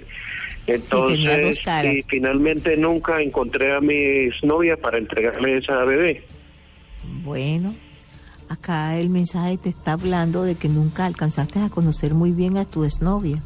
No supiste su secreto, no supiste en realidad cómo era su comportamiento real. Y sobre todo, como cuando uno sabe que una persona le estaba fallando, uno dice, tiene dos caras. A veces se portaba tan inocentemente como una niña y de pronto tenía unas reacciones que a ti te hacían caer en cuenta que no era la persona adecuada. Yo creo que debes ya como perdonar y dejar eso atrás. Gracias por tu llamada. En la ciudad de Bogotá hay más oyentes que quieren conocer el significado de su sueño. Buenas noches. Buenas noches. Sí, buenas noches. Cuéntame tu sueño. Bueno, pues es que no me acuerdo si me dijeron que estaba siendo perseguida por algo o yo sentía que estaba siendo perseguida y como que me metía a unos baños, algo así como unos baños de, digamos, un centro comercial. Y me metía en el primer baño, pero digamos el cerrojo no tenía huequito para el cerrojo, entonces me salía de ese baño y me metía a otro en el cual pues era más grande y habían 2 tazas, pero pues no lo podía cerrar por las 2 tazas. Cuando me metí al tercer baño, alguien ya cuando llegó a poder cerrar, llegaba una mujer y me como que calmándome y diciéndome que ya estaba todo bien y me llevaba a otro lugar. Bueno, mira que aquí te están diciendo, Dios en el mensaje, que por más que trates de evadir la situación, la realidad, la verdad, van a saber lo que estás haciendo. O sea, tú tratas ya como decir, voy a cambiar y eso significa ir a los baños, voy a ser mejor, pero definitivamente por más que entres en un baño en otro te tienes que mostrar tal como eres. Fíjate que no puedes cerrar las puertas.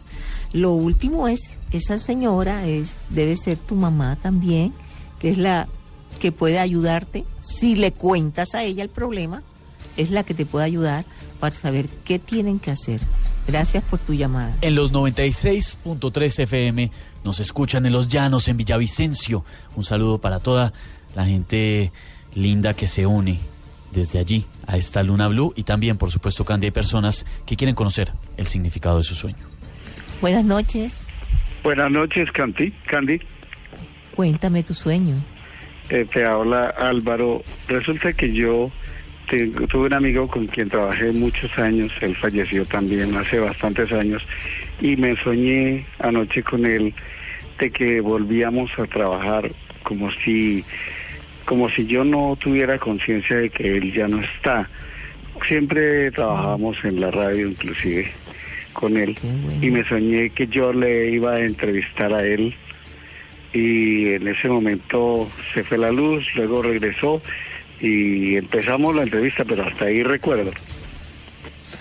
Bueno, para mí es muy importante, Álvaro, porque tu amigo en realidad sí se está tratando de comunicar contigo y ojalá pueda saber qué es lo que necesita. El hecho que sea en la radio y que inclusive le esté haciendo una entrevista es porque necesita comunicarte algo urgente, algo que tú a la vez tienes que comunicarle a otra persona, porque tienen que saber otras personas. Sería bueno y sin temor de decirle que por favor vuelva a aparecer en tu sueño para que completes el mensaje. Gracias por tu llamada, Álvaro. Un saludo gigantesco a esta hora a todos los que están en un taxi yendo a su casa o trabajando, a los que están también uniéndose a esta Luna Blue noche a noche desde sus trabajos nocturnos. Estamos con ustedes, nos encanta conocer sus opiniones. Candy, aquí en la ciudad de Bogotá hay más oyentes que quieren conocer el significado de su sueño. Buenas noches. Buenas noches, Candy. Cuéntame tu sueño. Candy, habla con Francisco. Candy, es que he tenido 2 sueños que siempre son repetitivos. El primero, siempre sueño que la gente está comiendo y no me invita. El otro es, hace 2-3 años, soñé que venía una avalancha y yo estaba en una loma y yo vi que venían en una balsa 2 indígenas. El uno se bajó con un número 11 y me mostró como estilo de una paleta. Y eso realmente los sueños.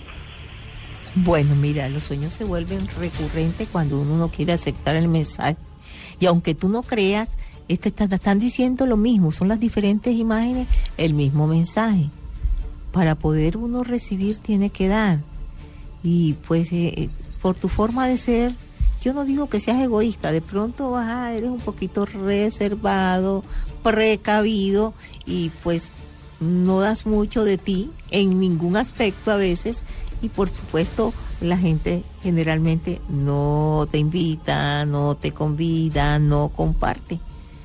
Así que esa es una parte que tienes que cambiar, porque como te digo, para recibir también hay que dar. Gracias por la llamada.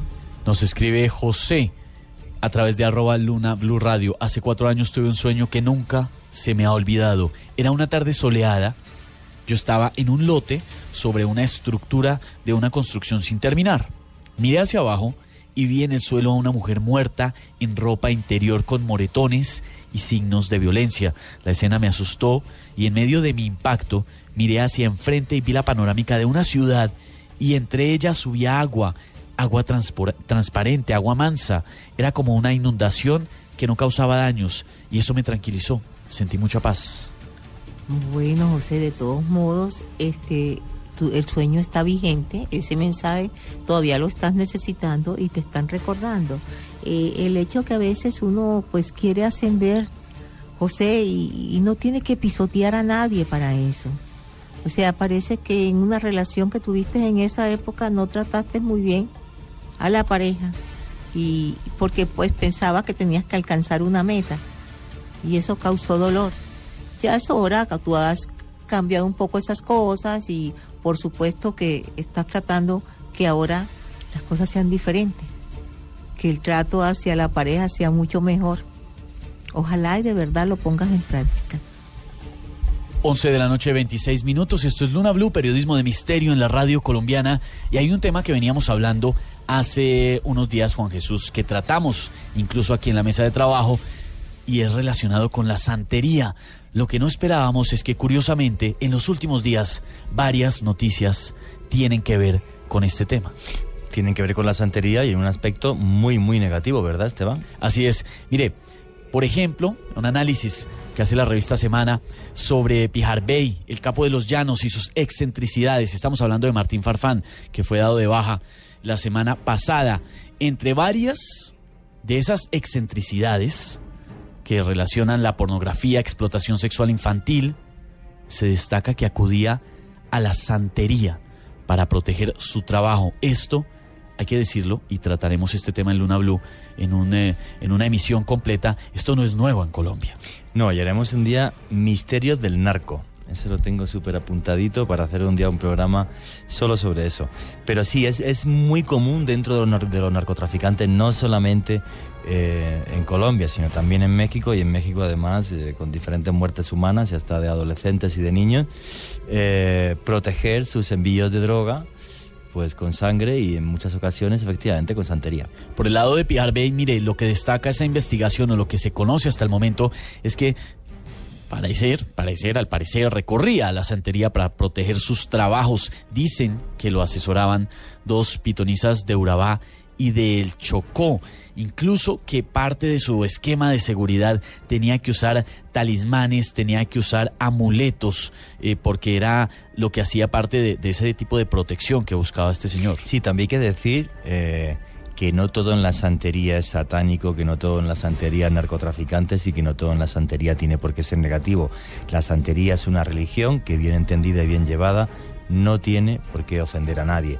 Pero sí, en este caso, más que ofensiva, es tremendamente repugnante. Mire, una de las pitonisas que al parecer trabajaba con este señor, supuestamente de nombre Luli, le aconsejaba que siempre debía portar un talismán que se llamaba Rezo del Gato Negro y que era su amuleto de protección.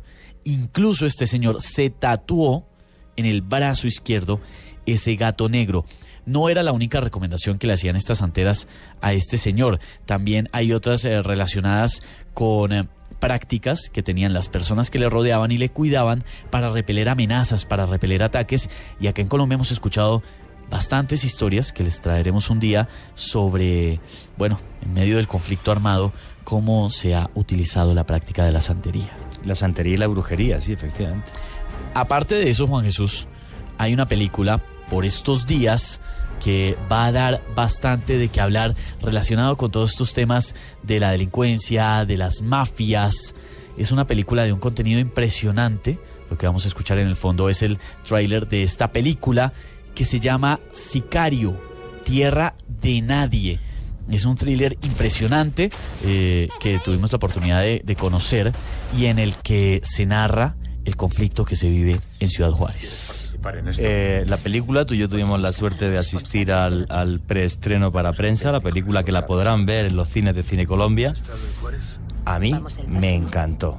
Me pareció una película fascinante de cómo va desentrañándose la que cada vez tiene que ser una guerra más sucia contra el narco, porque es que no hay otra forma de darles caza. Así aparece en la película, y también de trasfondo, y haremos el martes un programa especial sobre todo esto, de trasfondo todos los crímenes, la violencia, el misterio, los secretos, la locura, lo indescifrable, más que indescifrable, indescriptible de todo lo abominable que se vive en Ciudad Juárez.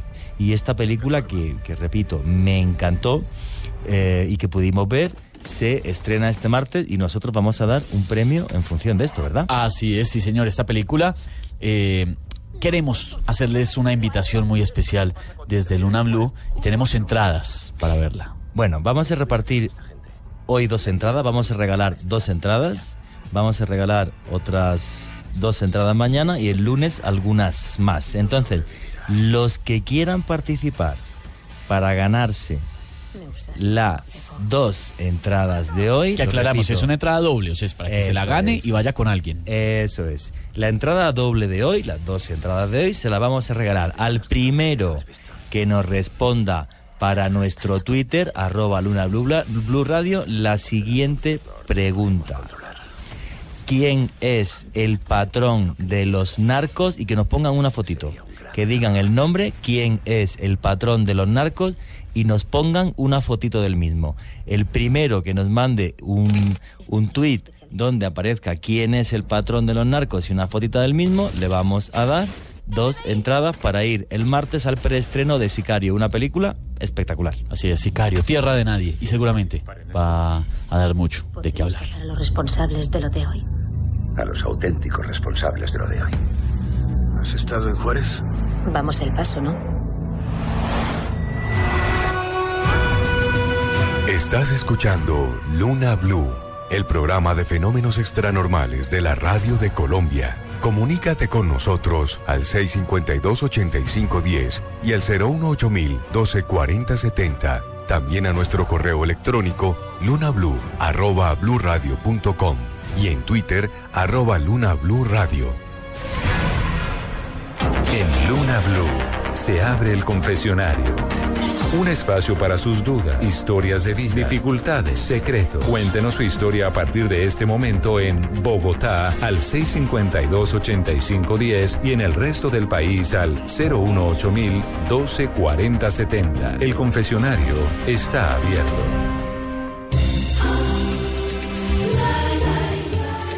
Por ahí dicen que en la variedad está el placer. Y de alguna forma en esta mesa de trabajo tenemos un poco de eso. Candy es de Barranquilla, Juan es español, Esteban es rolo, es bogotano, yo también soy bogotano, pero con una influencia extranjera, y de alguna manera uno empieza a ver que las diferencias culturales marcan mucho del comportamiento de las personas. Es muy diferente estar hablando con una persona de la costa que con una persona del interior, y asimismo también se vive cuando uno tiene una relación afectiva. Y un tema bien puntual de la influencia cultural está marcado con la religión. Independientemente de la religión que uno tenga, claramente esa religión que uno le ha inculcado desde pequeño le marca a uno la forma en la que se va a comportar con las demás personas. Por eso, hoy quisimos preguntar a nuestros oyentes, ¿cree usted que las creencias religiosas influyen en una relación de pareja? ¿Qué tan importante es? ¿Será que un musulmán se puede casar con un cristiano y si lo hacen, esa relación funciona? ¿O termina alguno tratando de jalar al otro para su creencia? Es precisamente eso lo que queremos compartir con nuestros oyentes en la noche de hoy, porque si bien la diversidad cultural de alguna manera lo enriquece a uno en muchos aspectos, también muchas veces se convierte en un factor que puede llegar a ser causante de problemas en las relaciones de pareja. Y nuestros oyentes ya están conectados con nosotros a través de @Luna BLU Radio y a través de nuestras líneas telefónicas. Tenemos precisamente una llamada. Buenas noches, ¿con quién hablamos? Buenas noches. ¿Cómo estás? ¿Con quién hablo? Con Juanita. Juanita, ¿desde qué ciudad nos llama? Desde Bucaramanga. Qué bueno, ¿y cómo está Bucaramanga la noche de hoy? Caliente. Caliente, sí. Está bastante caliente. Sí, me imagino. Juanita, ¿cree usted que las creencias religiosas influyen en una relación de pareja? Bueno, todos los factores influyen en una relación de pareja, pero pienso que cuando las personas están muy enfocadas en su dogma, sí puede llegar como a interferir un poco en la comunicación. Yo tuve una experiencia, yo tuve un matrimonio porque me divorcié, obvio. Estuve con él más o menos 3 años, él es judío y norteamericano, y era muy complejo porque tras la ideología también vienen unas maneras de asumir la vida, las relaciones, la manera de comportarse. Y bueno, al tener esos encontrones también en los modos de ver, pues eso también fue dilatando y agotando un poco la relación. Juanita, ¿usted de qué religión es? De ninguna. Okay. Yo creo que Dios es todo, todos los dogmas nos conducen a lo mismo, solo desde diferentes perspectivas y maneras de ver, pero me imagino que fue criada como en una cultura católica como pues la mayoría de colombianos. No, cristianos. Mi padre es cristiano, sí. Bueno, y usted viniendo de un hogar cristiano, ¿cómo fue su experiencia cuando se casó con una persona que además, como nos dice, era norteamericano y además judío?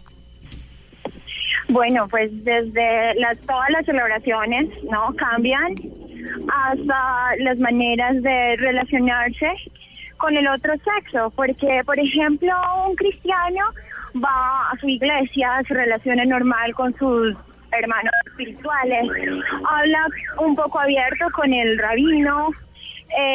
Con los judíos es distinto, ¿no? Las mujeres ni siquiera pueden tocar al rabino por el voto de castidad que ellos tienen hacia su esposa. Entonces, desde ese detalle hasta la manera de vestir, como otros miles de detalles que no te puedes ni imaginar, Salman.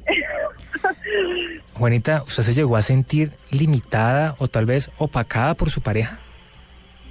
Completamente. No solamente limitada, sino como si esta persona quisiera que yo me convirtiera en la persona que él necesita tener a su lado, renunciando completamente a mi individualidad, a mis gustos, a mis propias como sensaciones o percepciones. Entonces, no estoy diciendo que es malo.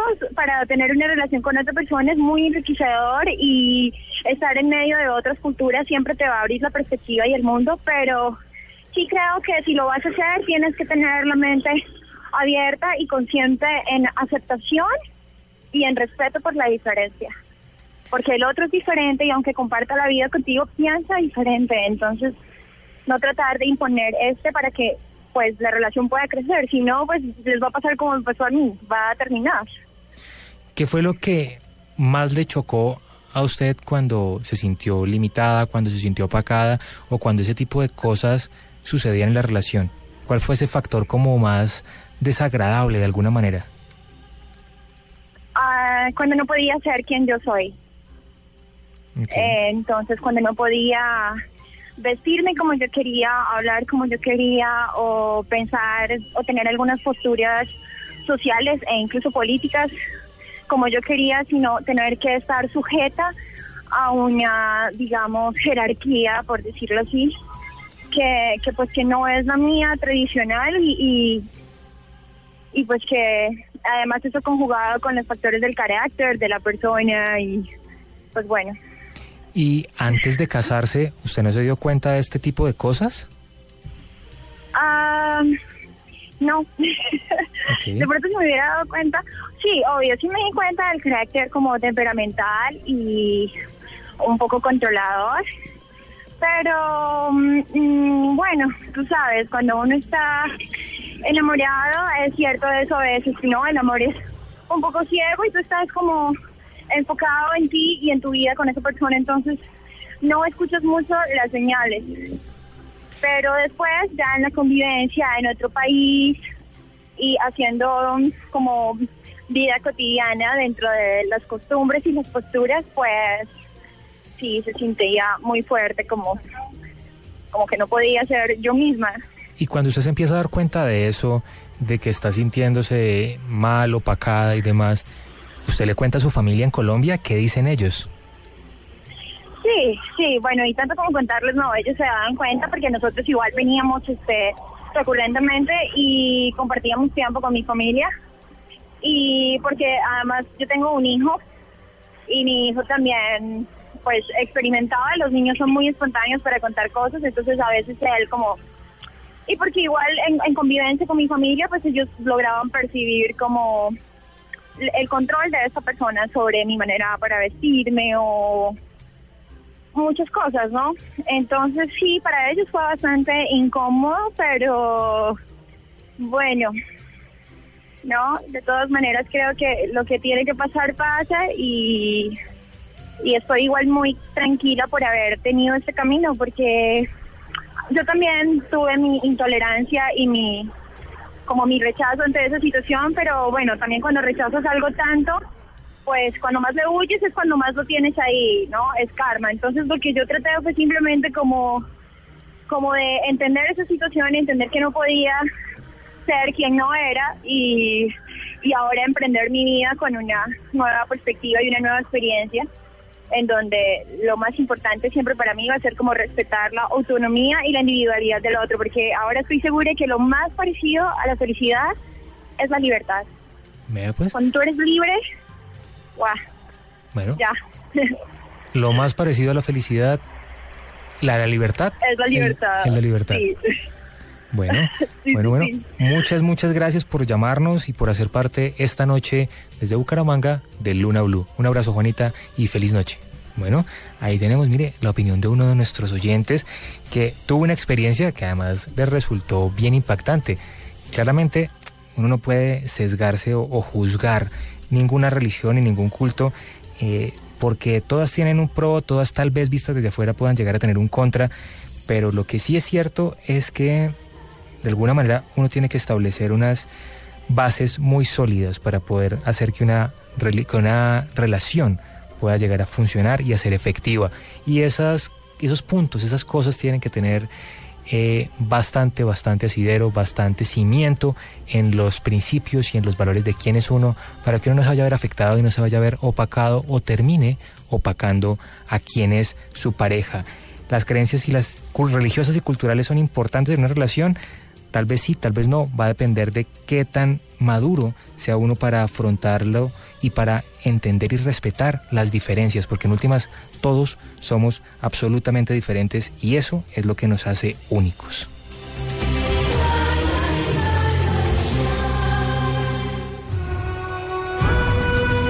Estás escuchando Luna BLU, el programa de fenómenos extranormales de la radio de Colombia. Comunícate con nosotros al 652-8510 y al 018-124070. También a nuestro correo electrónico lunablu@bluradio.com y en Twitter @lunabluradio. 11 de la noche, 43 minutos. Continuamos. Esto es Luna BLU, periodismo de misterio en la radio colombiana. Y hace un momento, antes de escuchar el confesionario, Juan Jesús formuló una pregunta muy interesante. ¿Por qué interesante? Porque los estamos invitando a ver una película impresionante, Tierra de Nadie, Sicario. Relata la crudeza de la guerra en Ciudad Juárez, el narcotráfico, las mafias. Y una pregunta que usted lanzó, Juan Jesús, para nada fácil. No, ¿quién es el patrón de los narcos? El santo popular al que adoran los narcos, y bueno, los narcos y no narcos, también lleva esa capilla, es un santo popular en Michoacán, va mucha gente, y el primer narco que fue el Señor de los Cielos, Amado Carrillo. Antes no habían ido los narcos desde que fue Amado Carrillo, que es el que se queda con el tráfico de cocaína a nivel mundial. Después de la muerte de Pablo Escobar, pues empiezan a ir los narcos hasta el día de hoy. Yo tengo un compañero periodista que estuvo en la capilla y hay una pared entera forrada de billetes de $100. Cuando yo estuve en el mercado de los brujos, en México DF, en el mercado de Sonora, bueno, pues había figuras de Malverde. Jesús Malverde es el patrón de los narcos. Es la historia de Jesús Malverde, que no tiene nada que ver con lo que es el narcotráfico, su historia real, que un día la contaremos cuando hablemos de misterios del narco. Bueno, pues se acabó convirtiendo en el patrón de los narcos, en el santo popular al que rezan y al que veneran. Y la ganadora es... La ganadora se llama, señor, que nos respondió por @Luna BLU Radio, la primera persona que respondió. Muchos lo hicieron, pero ella fue la primera, la ganadora de 2 entradas, una entrada doble para ver esta película. Es Carolina Vesga, @CVesgaH. Fue la primera que, además de poner el nombre de Jesús Malverde, mandó foto. Y eso, ese tema es impresionante para tratar en un programa completo sobre misterios de los narcos. Eso, el misterio del narco, sí. Y para mí ese es uno de los cruciales o fundamentales, que es entender sus ritos pseudo-religiosos. Pseudo-religiosos. Ese tema es polémico, Juan Jesús, ¿no? Porque tienen una afinidad muchos mafiosos, narcos, con el tema religioso. Sí, pero por ejemplo, vamos a ver, el tema de Jesús Malverde se llamaba Jesús Juárez Mazo, que falleció a principios del siglo XX, pues era un santo popular en Michoacán. O sea, es que había muchísima gente que iba a ese lugar a rezar y a venerar, como hay otros santos populares no reconocidos por la Iglesia, porque, bueno, aparte sería absurdo reconocer un personaje como Jesús Juárez Mazo porque era bandolero. Era bandolero, le robaba a los ricos y se los repartía a los pobres, una especie de Robin Hood. Y entonces cuentan que tanto odio le tenía el gobernador de Michoacán que bueno, puso una recompensa enorme por él, le dieron un tiro en el estómago, en la barriga, se le cangrenó, y entonces pues le dijo a los compadres de su banda: oye, entregarme y el dinero, como voy a morir, me entregáis el dinero, lo repartís entre los pobres y os vais también de fiesta, para que se fastidie el gobernador de Michoacán, que, según cuenta la ley entre leyenda y realidad, le mandó que lo colgaran de los pies para que sufriera más en la hora del óbito. Y pues como la gente le quería mucho porque había hecho mucho bien en su vida a base de robar a los ricos, pues se acabó creando una capilla de santo popular donde no iba ningún narco ni absolutamente nada, hasta que el Señor de los Cielos, Amado Carrillo, pues va hasta el lugar y lo hace popular entre el resto de narcotraficantes. 11:47 PM. Temas como ese vamos a tratar a profundidad aquí en Luna BLU, periodismo de misterio en la radio colombiana. Por ahora se abre la ventana de los sueños, el mensaje oculto con Candy Delgado. Estás escuchando Luna BLU, el programa de fenómenos extranormales de la radio de Colombia. Comunícate con nosotros al 652-8510 y al 018-124070. También a nuestro correo electrónico lunablu@bluradio.com y en Twitter @lunablueradio. Los sueños revelan secretos y a partir de este momento en Luna BLU se abre un espacio para conocer ese mensaje. Llámenos ya en Bogotá al 652-8510 y en el resto del país al 018-124070. Cuéntenos sus sueños y nosotros le contamos su significado.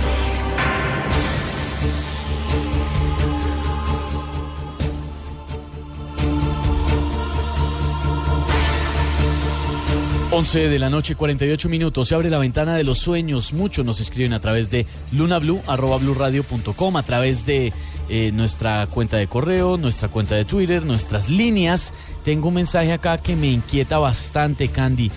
Es de Gloria. No sé si me da la impresión que ya lo habíamos leído, pero lo voy a leer y Candy, que siempre tiene muy buena memoria, me recordará si ya lo hicimos o no. Tengo sueños recurrentes en los que vivo en casas viejas con pisos de tierra y baños de letrina y suciedad. Sí, a mí me suena sí. que ya lo leímos, ¿cierto? Sí, ya lo leímos. A que ya lo interpretamos. Nuestras líneas están abiertas en Bogotá, 652-8510, y en todo el país, 018-012-4070. También a través de un celular pueden comunicarse usando el 031-652-8510. Y por supuesto con nuestra cuenta de Twitter, @LunaBluRadio. Vamos a La Calera, aquí pegadito a Bogotá, Candy, donde hay oyentes que quieren conocer el significado de su sueño. Buenas noches. Buenas noches, señora Candy. Cuéntame tu sueño. Ocurrió hace muchos años. Soñé que estaba en un lugar totalmente blanco, lleno de niebla blanca. Y frente a mí había como especie de una catedral. Se veían unas colinas largas, grandes. Sí. Había una puerta cuadrada al fondo y de esa puerta salió un personaje. Pues yo me quedé asombrado por la estructura porque yo nunca he viajado, nunca he visto catedrales ni nada de eso.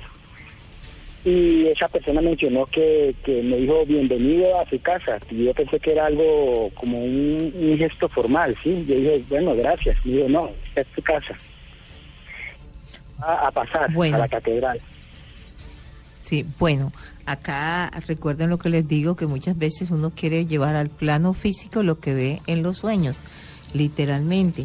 Y lo que te estaba diciendo Dios en ese mensaje, que tuviste mucho tiempo, de verdad, esa niebla significa cuando uno no está ciego, cuando uno en verdad como que no tiene esa fe para confiar en que las cosas pueden tener remedio. Y es eso de decirte bienvenido a la casa, es casi bienvenido a la fe, bienvenido a tu creencia. Y Dios te recibe. Es un mensaje muy bonito y Dios quiere que lo recuerdes ahora porque está vigente. Gracias por tu llamada. Aquí en la ciudad de Bogotá, Candy, también hay oyentes a esta hora que quieren conocer ese mensaje oculto en sus sueños. Buenas noches. Aló, sí, muy buenas noches. Cuéntame tu sueño. Pues bueno, imagínate que algunas me soñé que yo iba entrando a una iglesia y que en esa iglesia habían varias imágenes. Una imagen de la Virgen, otra del Divino Niño y una de un Buda, pero todas estas estaban en oro. Y luego de eso apareció mi abuela y como que me hacía como una especie de baños, no sé, un ritual extraño. Y de ahí salí como a un jardín, pero el jardín era totalmente, no sé, era como los jardines más o menos japoneses o algo así. Y en la mitad había también un Buda, como la estatua de un Buda grandísima. Bueno, me he dado cuenta que hay muchas cosas en tu vida que mezclas. O sea, estás en busca de la verdad y a veces uno pues o se inclina por una religión o acude a cualquier cosa que le puedan decir cómo resolver un problema. Por eso es que la gente se aferra a cosas que de verdad, más que ayudarla, la perjudican. Yo creo que ya tienes que tener claridad.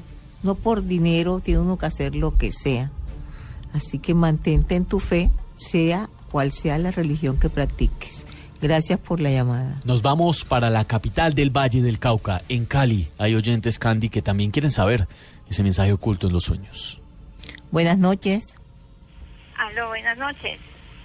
Cuéntame tu sueño. Mira, es que se sueña con un señor desnudo, joven, acompañado de un niño. Y se cierran las puertas de la casa para protegernos a nosotros y resulta que el señor atraviesa la puerta sin abrirla. Entonces se le pregunta que cómo lo hizo, dice, yo tengo poderes, ya, y estamos protegiéndonos con las 4 personas que vivimos en la casa. ¿Qué significa? Bueno, mira, es muy importante que tú tengas en cuenta que las decisiones de tu vida, de tus metas, de tu futuro, las tienes que tomar tú. O sea, ninguna persona puede tener tanta autoridad que no te permita desarrollarte como persona, en tu carrera, en tu forma de vivir. Eso lo tienes que impedir y además apela a la autoridad. Entonces, simplemente, con mucho respeto, inclusive cuando son nuestros padres, como digo yo, tiene uno que fundamentar las ideas que tienes para poder contradecirlo. Entonces, no te dejes. Esto ni siquiera es tu familiar, es una persona extraña que se está imponiendo en tu vida, pero tú lo estás permitiendo. Gracias por la llamada. Más oyentes, Candy, hasta ahora en la ciudad de Bogotá. Buenas Hola, noches. Katy. ¿Cómo Hola. estás? Bien, gracias. Mira, Cuéntame tu te sueño. quería consultar. Yo tuve un sueño hace varios meses. Iba yo cogida de la mano con alguien que no sé quién era. Sé que iba cogida de la mano con alguien. Veía muchos caballos negros así súper bonitos pasando. Y al frente mío había un bosque verde con un río súper bonito de piedras. Cuando yo llegaba a la orilla, los caballos se acostaban y se iban como acostados tranquilos en el río. El río tenía pues como el agua súper cristalina y en una de esas piedras había un señor delgado, era calvito, con pues tenía como pelo pero poquito, unas gafitas, todo vestido de negro muy delgado y me decía, dale, tranquila. Con la persona que yo iba cogida de la mano, que no sé quién era, yo me acostaba, o sea, como si me fuera a llevar la corriente y me iba por toda la corriente y alrededor había muchos árboles. Cuando al final del sueño yo vi como una luz así súper bonita, como cuando en las películas aparece la luz de Dios, algo así. Ajá. Pues yo la relaciono así, pero es algo que me ha tenido ahí y fue hace casi un Bueno, año. es que es muy importante. Tienes que tener en cuenta lo primero, y es que por querer uno formar un hogar, por querer tener uno una pareja, no vas a aferrarse a quien sea. Y sobre todo que eres un poquito desesperada, tú quieres que todas las cosas sucedan muy rápidamente. Y aparte de eso, el hecho de que te dejes arrastrar, acá ves el río, pero te puedes dejar arrastrar por una persona a una vida que no es la que tú esperabas ni la que quieres. Tienes que saber elegir y esperar con calma, como digo yo, y esperar ese complemento de esa persona que de verdad va a ser la pareja de uno, ojalá y sea para siempre, con calma y puedas ver tú la luz de la verdad, la luz de sí es, este es el que quiero, este es el que me conviene. Gracias por tu llamada. Nos vamos para Tuluá, Candy, donde hay más oyentes hasta ahora. Candy, buenas noches. Gracias, Candy. Me soñé con mi papá, que ya está muerto, pero me soñé que él estaba como buscando una casa para comprar y la vio y llegó muy contento y decía que el piso de la alcoba era hermoso y que esa casa la iba a comprar. Bueno, aquí veo que tu papá está preocupado por tu familia. Él en sí lo que significa ahí la casa es la familia, la unión de la familia y también se preocupa porque para ti pues solución es el dinero. Creen que el dinero lo puede solucionar todo y no es lo que quiere tu papá. Tu papá sí quiere ayudarte, pero para que puedas mantener unida a la familia. Ese es un mensaje muy importante para ti porque lo está transmitiendo y él confía que tú puedes, que tienes la capacidad de mantenerla unida. Gracias por la llamada. Más oyentes a esta hora, precisamente allá donde está Candy, en la ciudad de Barranquilla, en La Arenosa. Buenas noches. Buenas noches, mi nombre es Silvia. Silvia, cuéntame tu sueño. Mi sueño es el siguiente. Yo en el sueño veo a mi ex marido que se reúne conmigo y estamos caminando por una calle que tiene un camino fangoso, pero nosotros tomamos un camino que está limpio. Cuando ya terminamos de cruzar, volteamos hacia atrás y todo el camino está completamente despejado, limpio, no hay ninguna clase de tierra ni arena y estamos como en una reunión familiar y es como si estuviéramos en un plan de reconcilio. Sí. Y ese es mi sueño. Sí. Bueno, Silvia, lo primero es todo lo que han vivido juntos, toda la cantidad de problemas, toda la cantidad de situaciones dolorosas, por eso se veía ese camino así. Es posible que para tu vida, para lo que quieras hacer de ahora en adelante, pues las cosas las hagas de forma diferente. Las cosas de verdad, como digo yo siempre, hablar con la verdad, transmitirle a la pareja lo que siente, para que precisamente cada uno sepa qué es lo que quiere y qué es lo que deben hacer.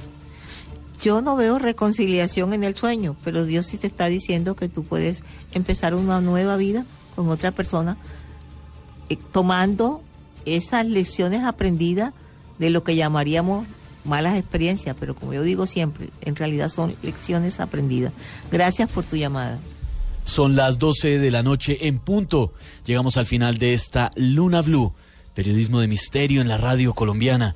Como siempre, un equipo que busca llevarles noche a noche esos secretos, esas investigaciones, esos temas que tanto nos apasionan, lo desconocido, y lo hacemos juiciosamente de lunes a jueves desde las 9:30 de la noche con la dirección de Juan Jesús Vallejo. Hoy con un tema apasionante para muchos, yo debo decirlo en lo personal, fascinante, que son las apariciones de la Virgen María, de la cual soy devoto de muchas de sus advocaciones. Pues yo pienso que sí, que ha sido un tema fascinante. Felices de contar con la presencia de gente como Rodrigo Restrepo Ángel, Premio Nacional de Periodismo Científico aquí en Colombia. Y pues eso, haciendo periodismo de misterio, poniéndole a la gente encima de la mesa toda una serie de hechos que sí se ven de lo normal, pero que nos muestran una inquietante, maravillosa y mágica realidad. Yo no soy cristiano, no soy católico, como he comentado, pero sí que creo que este ser de luz, que es la Virgen María, o sea, lo que sea, se aparece ahí, tiene un mensaje súper positivo, cambia la vida de las personas y hace que seamos un poquito mejores. He vivido apariciones marianas, las he investigado en mi país, en España, las he investigado en Oriente Medio, allí son muy diferentes, tan respetables unas como otras, pero todas con un mensaje de paz, de concordia y amor, del que yo creo que deberíamos de tomar nota. Los esperamos mañana de nuevo, 9:30 de la noche, con la dirección de Juan Jesús Vallejo, Candy Delgado, Ricardo Acevedo, Leonardo Bautista y quien les habla, Esteban Hernández, noche a noche con esos misterios, aquí en Luna BLU. Quédense con la información, en voces y sonidos ya llega Oscar Murcia López y no se despeguen, llega la buena música aquí a Blue Radio, la nueva alternativa.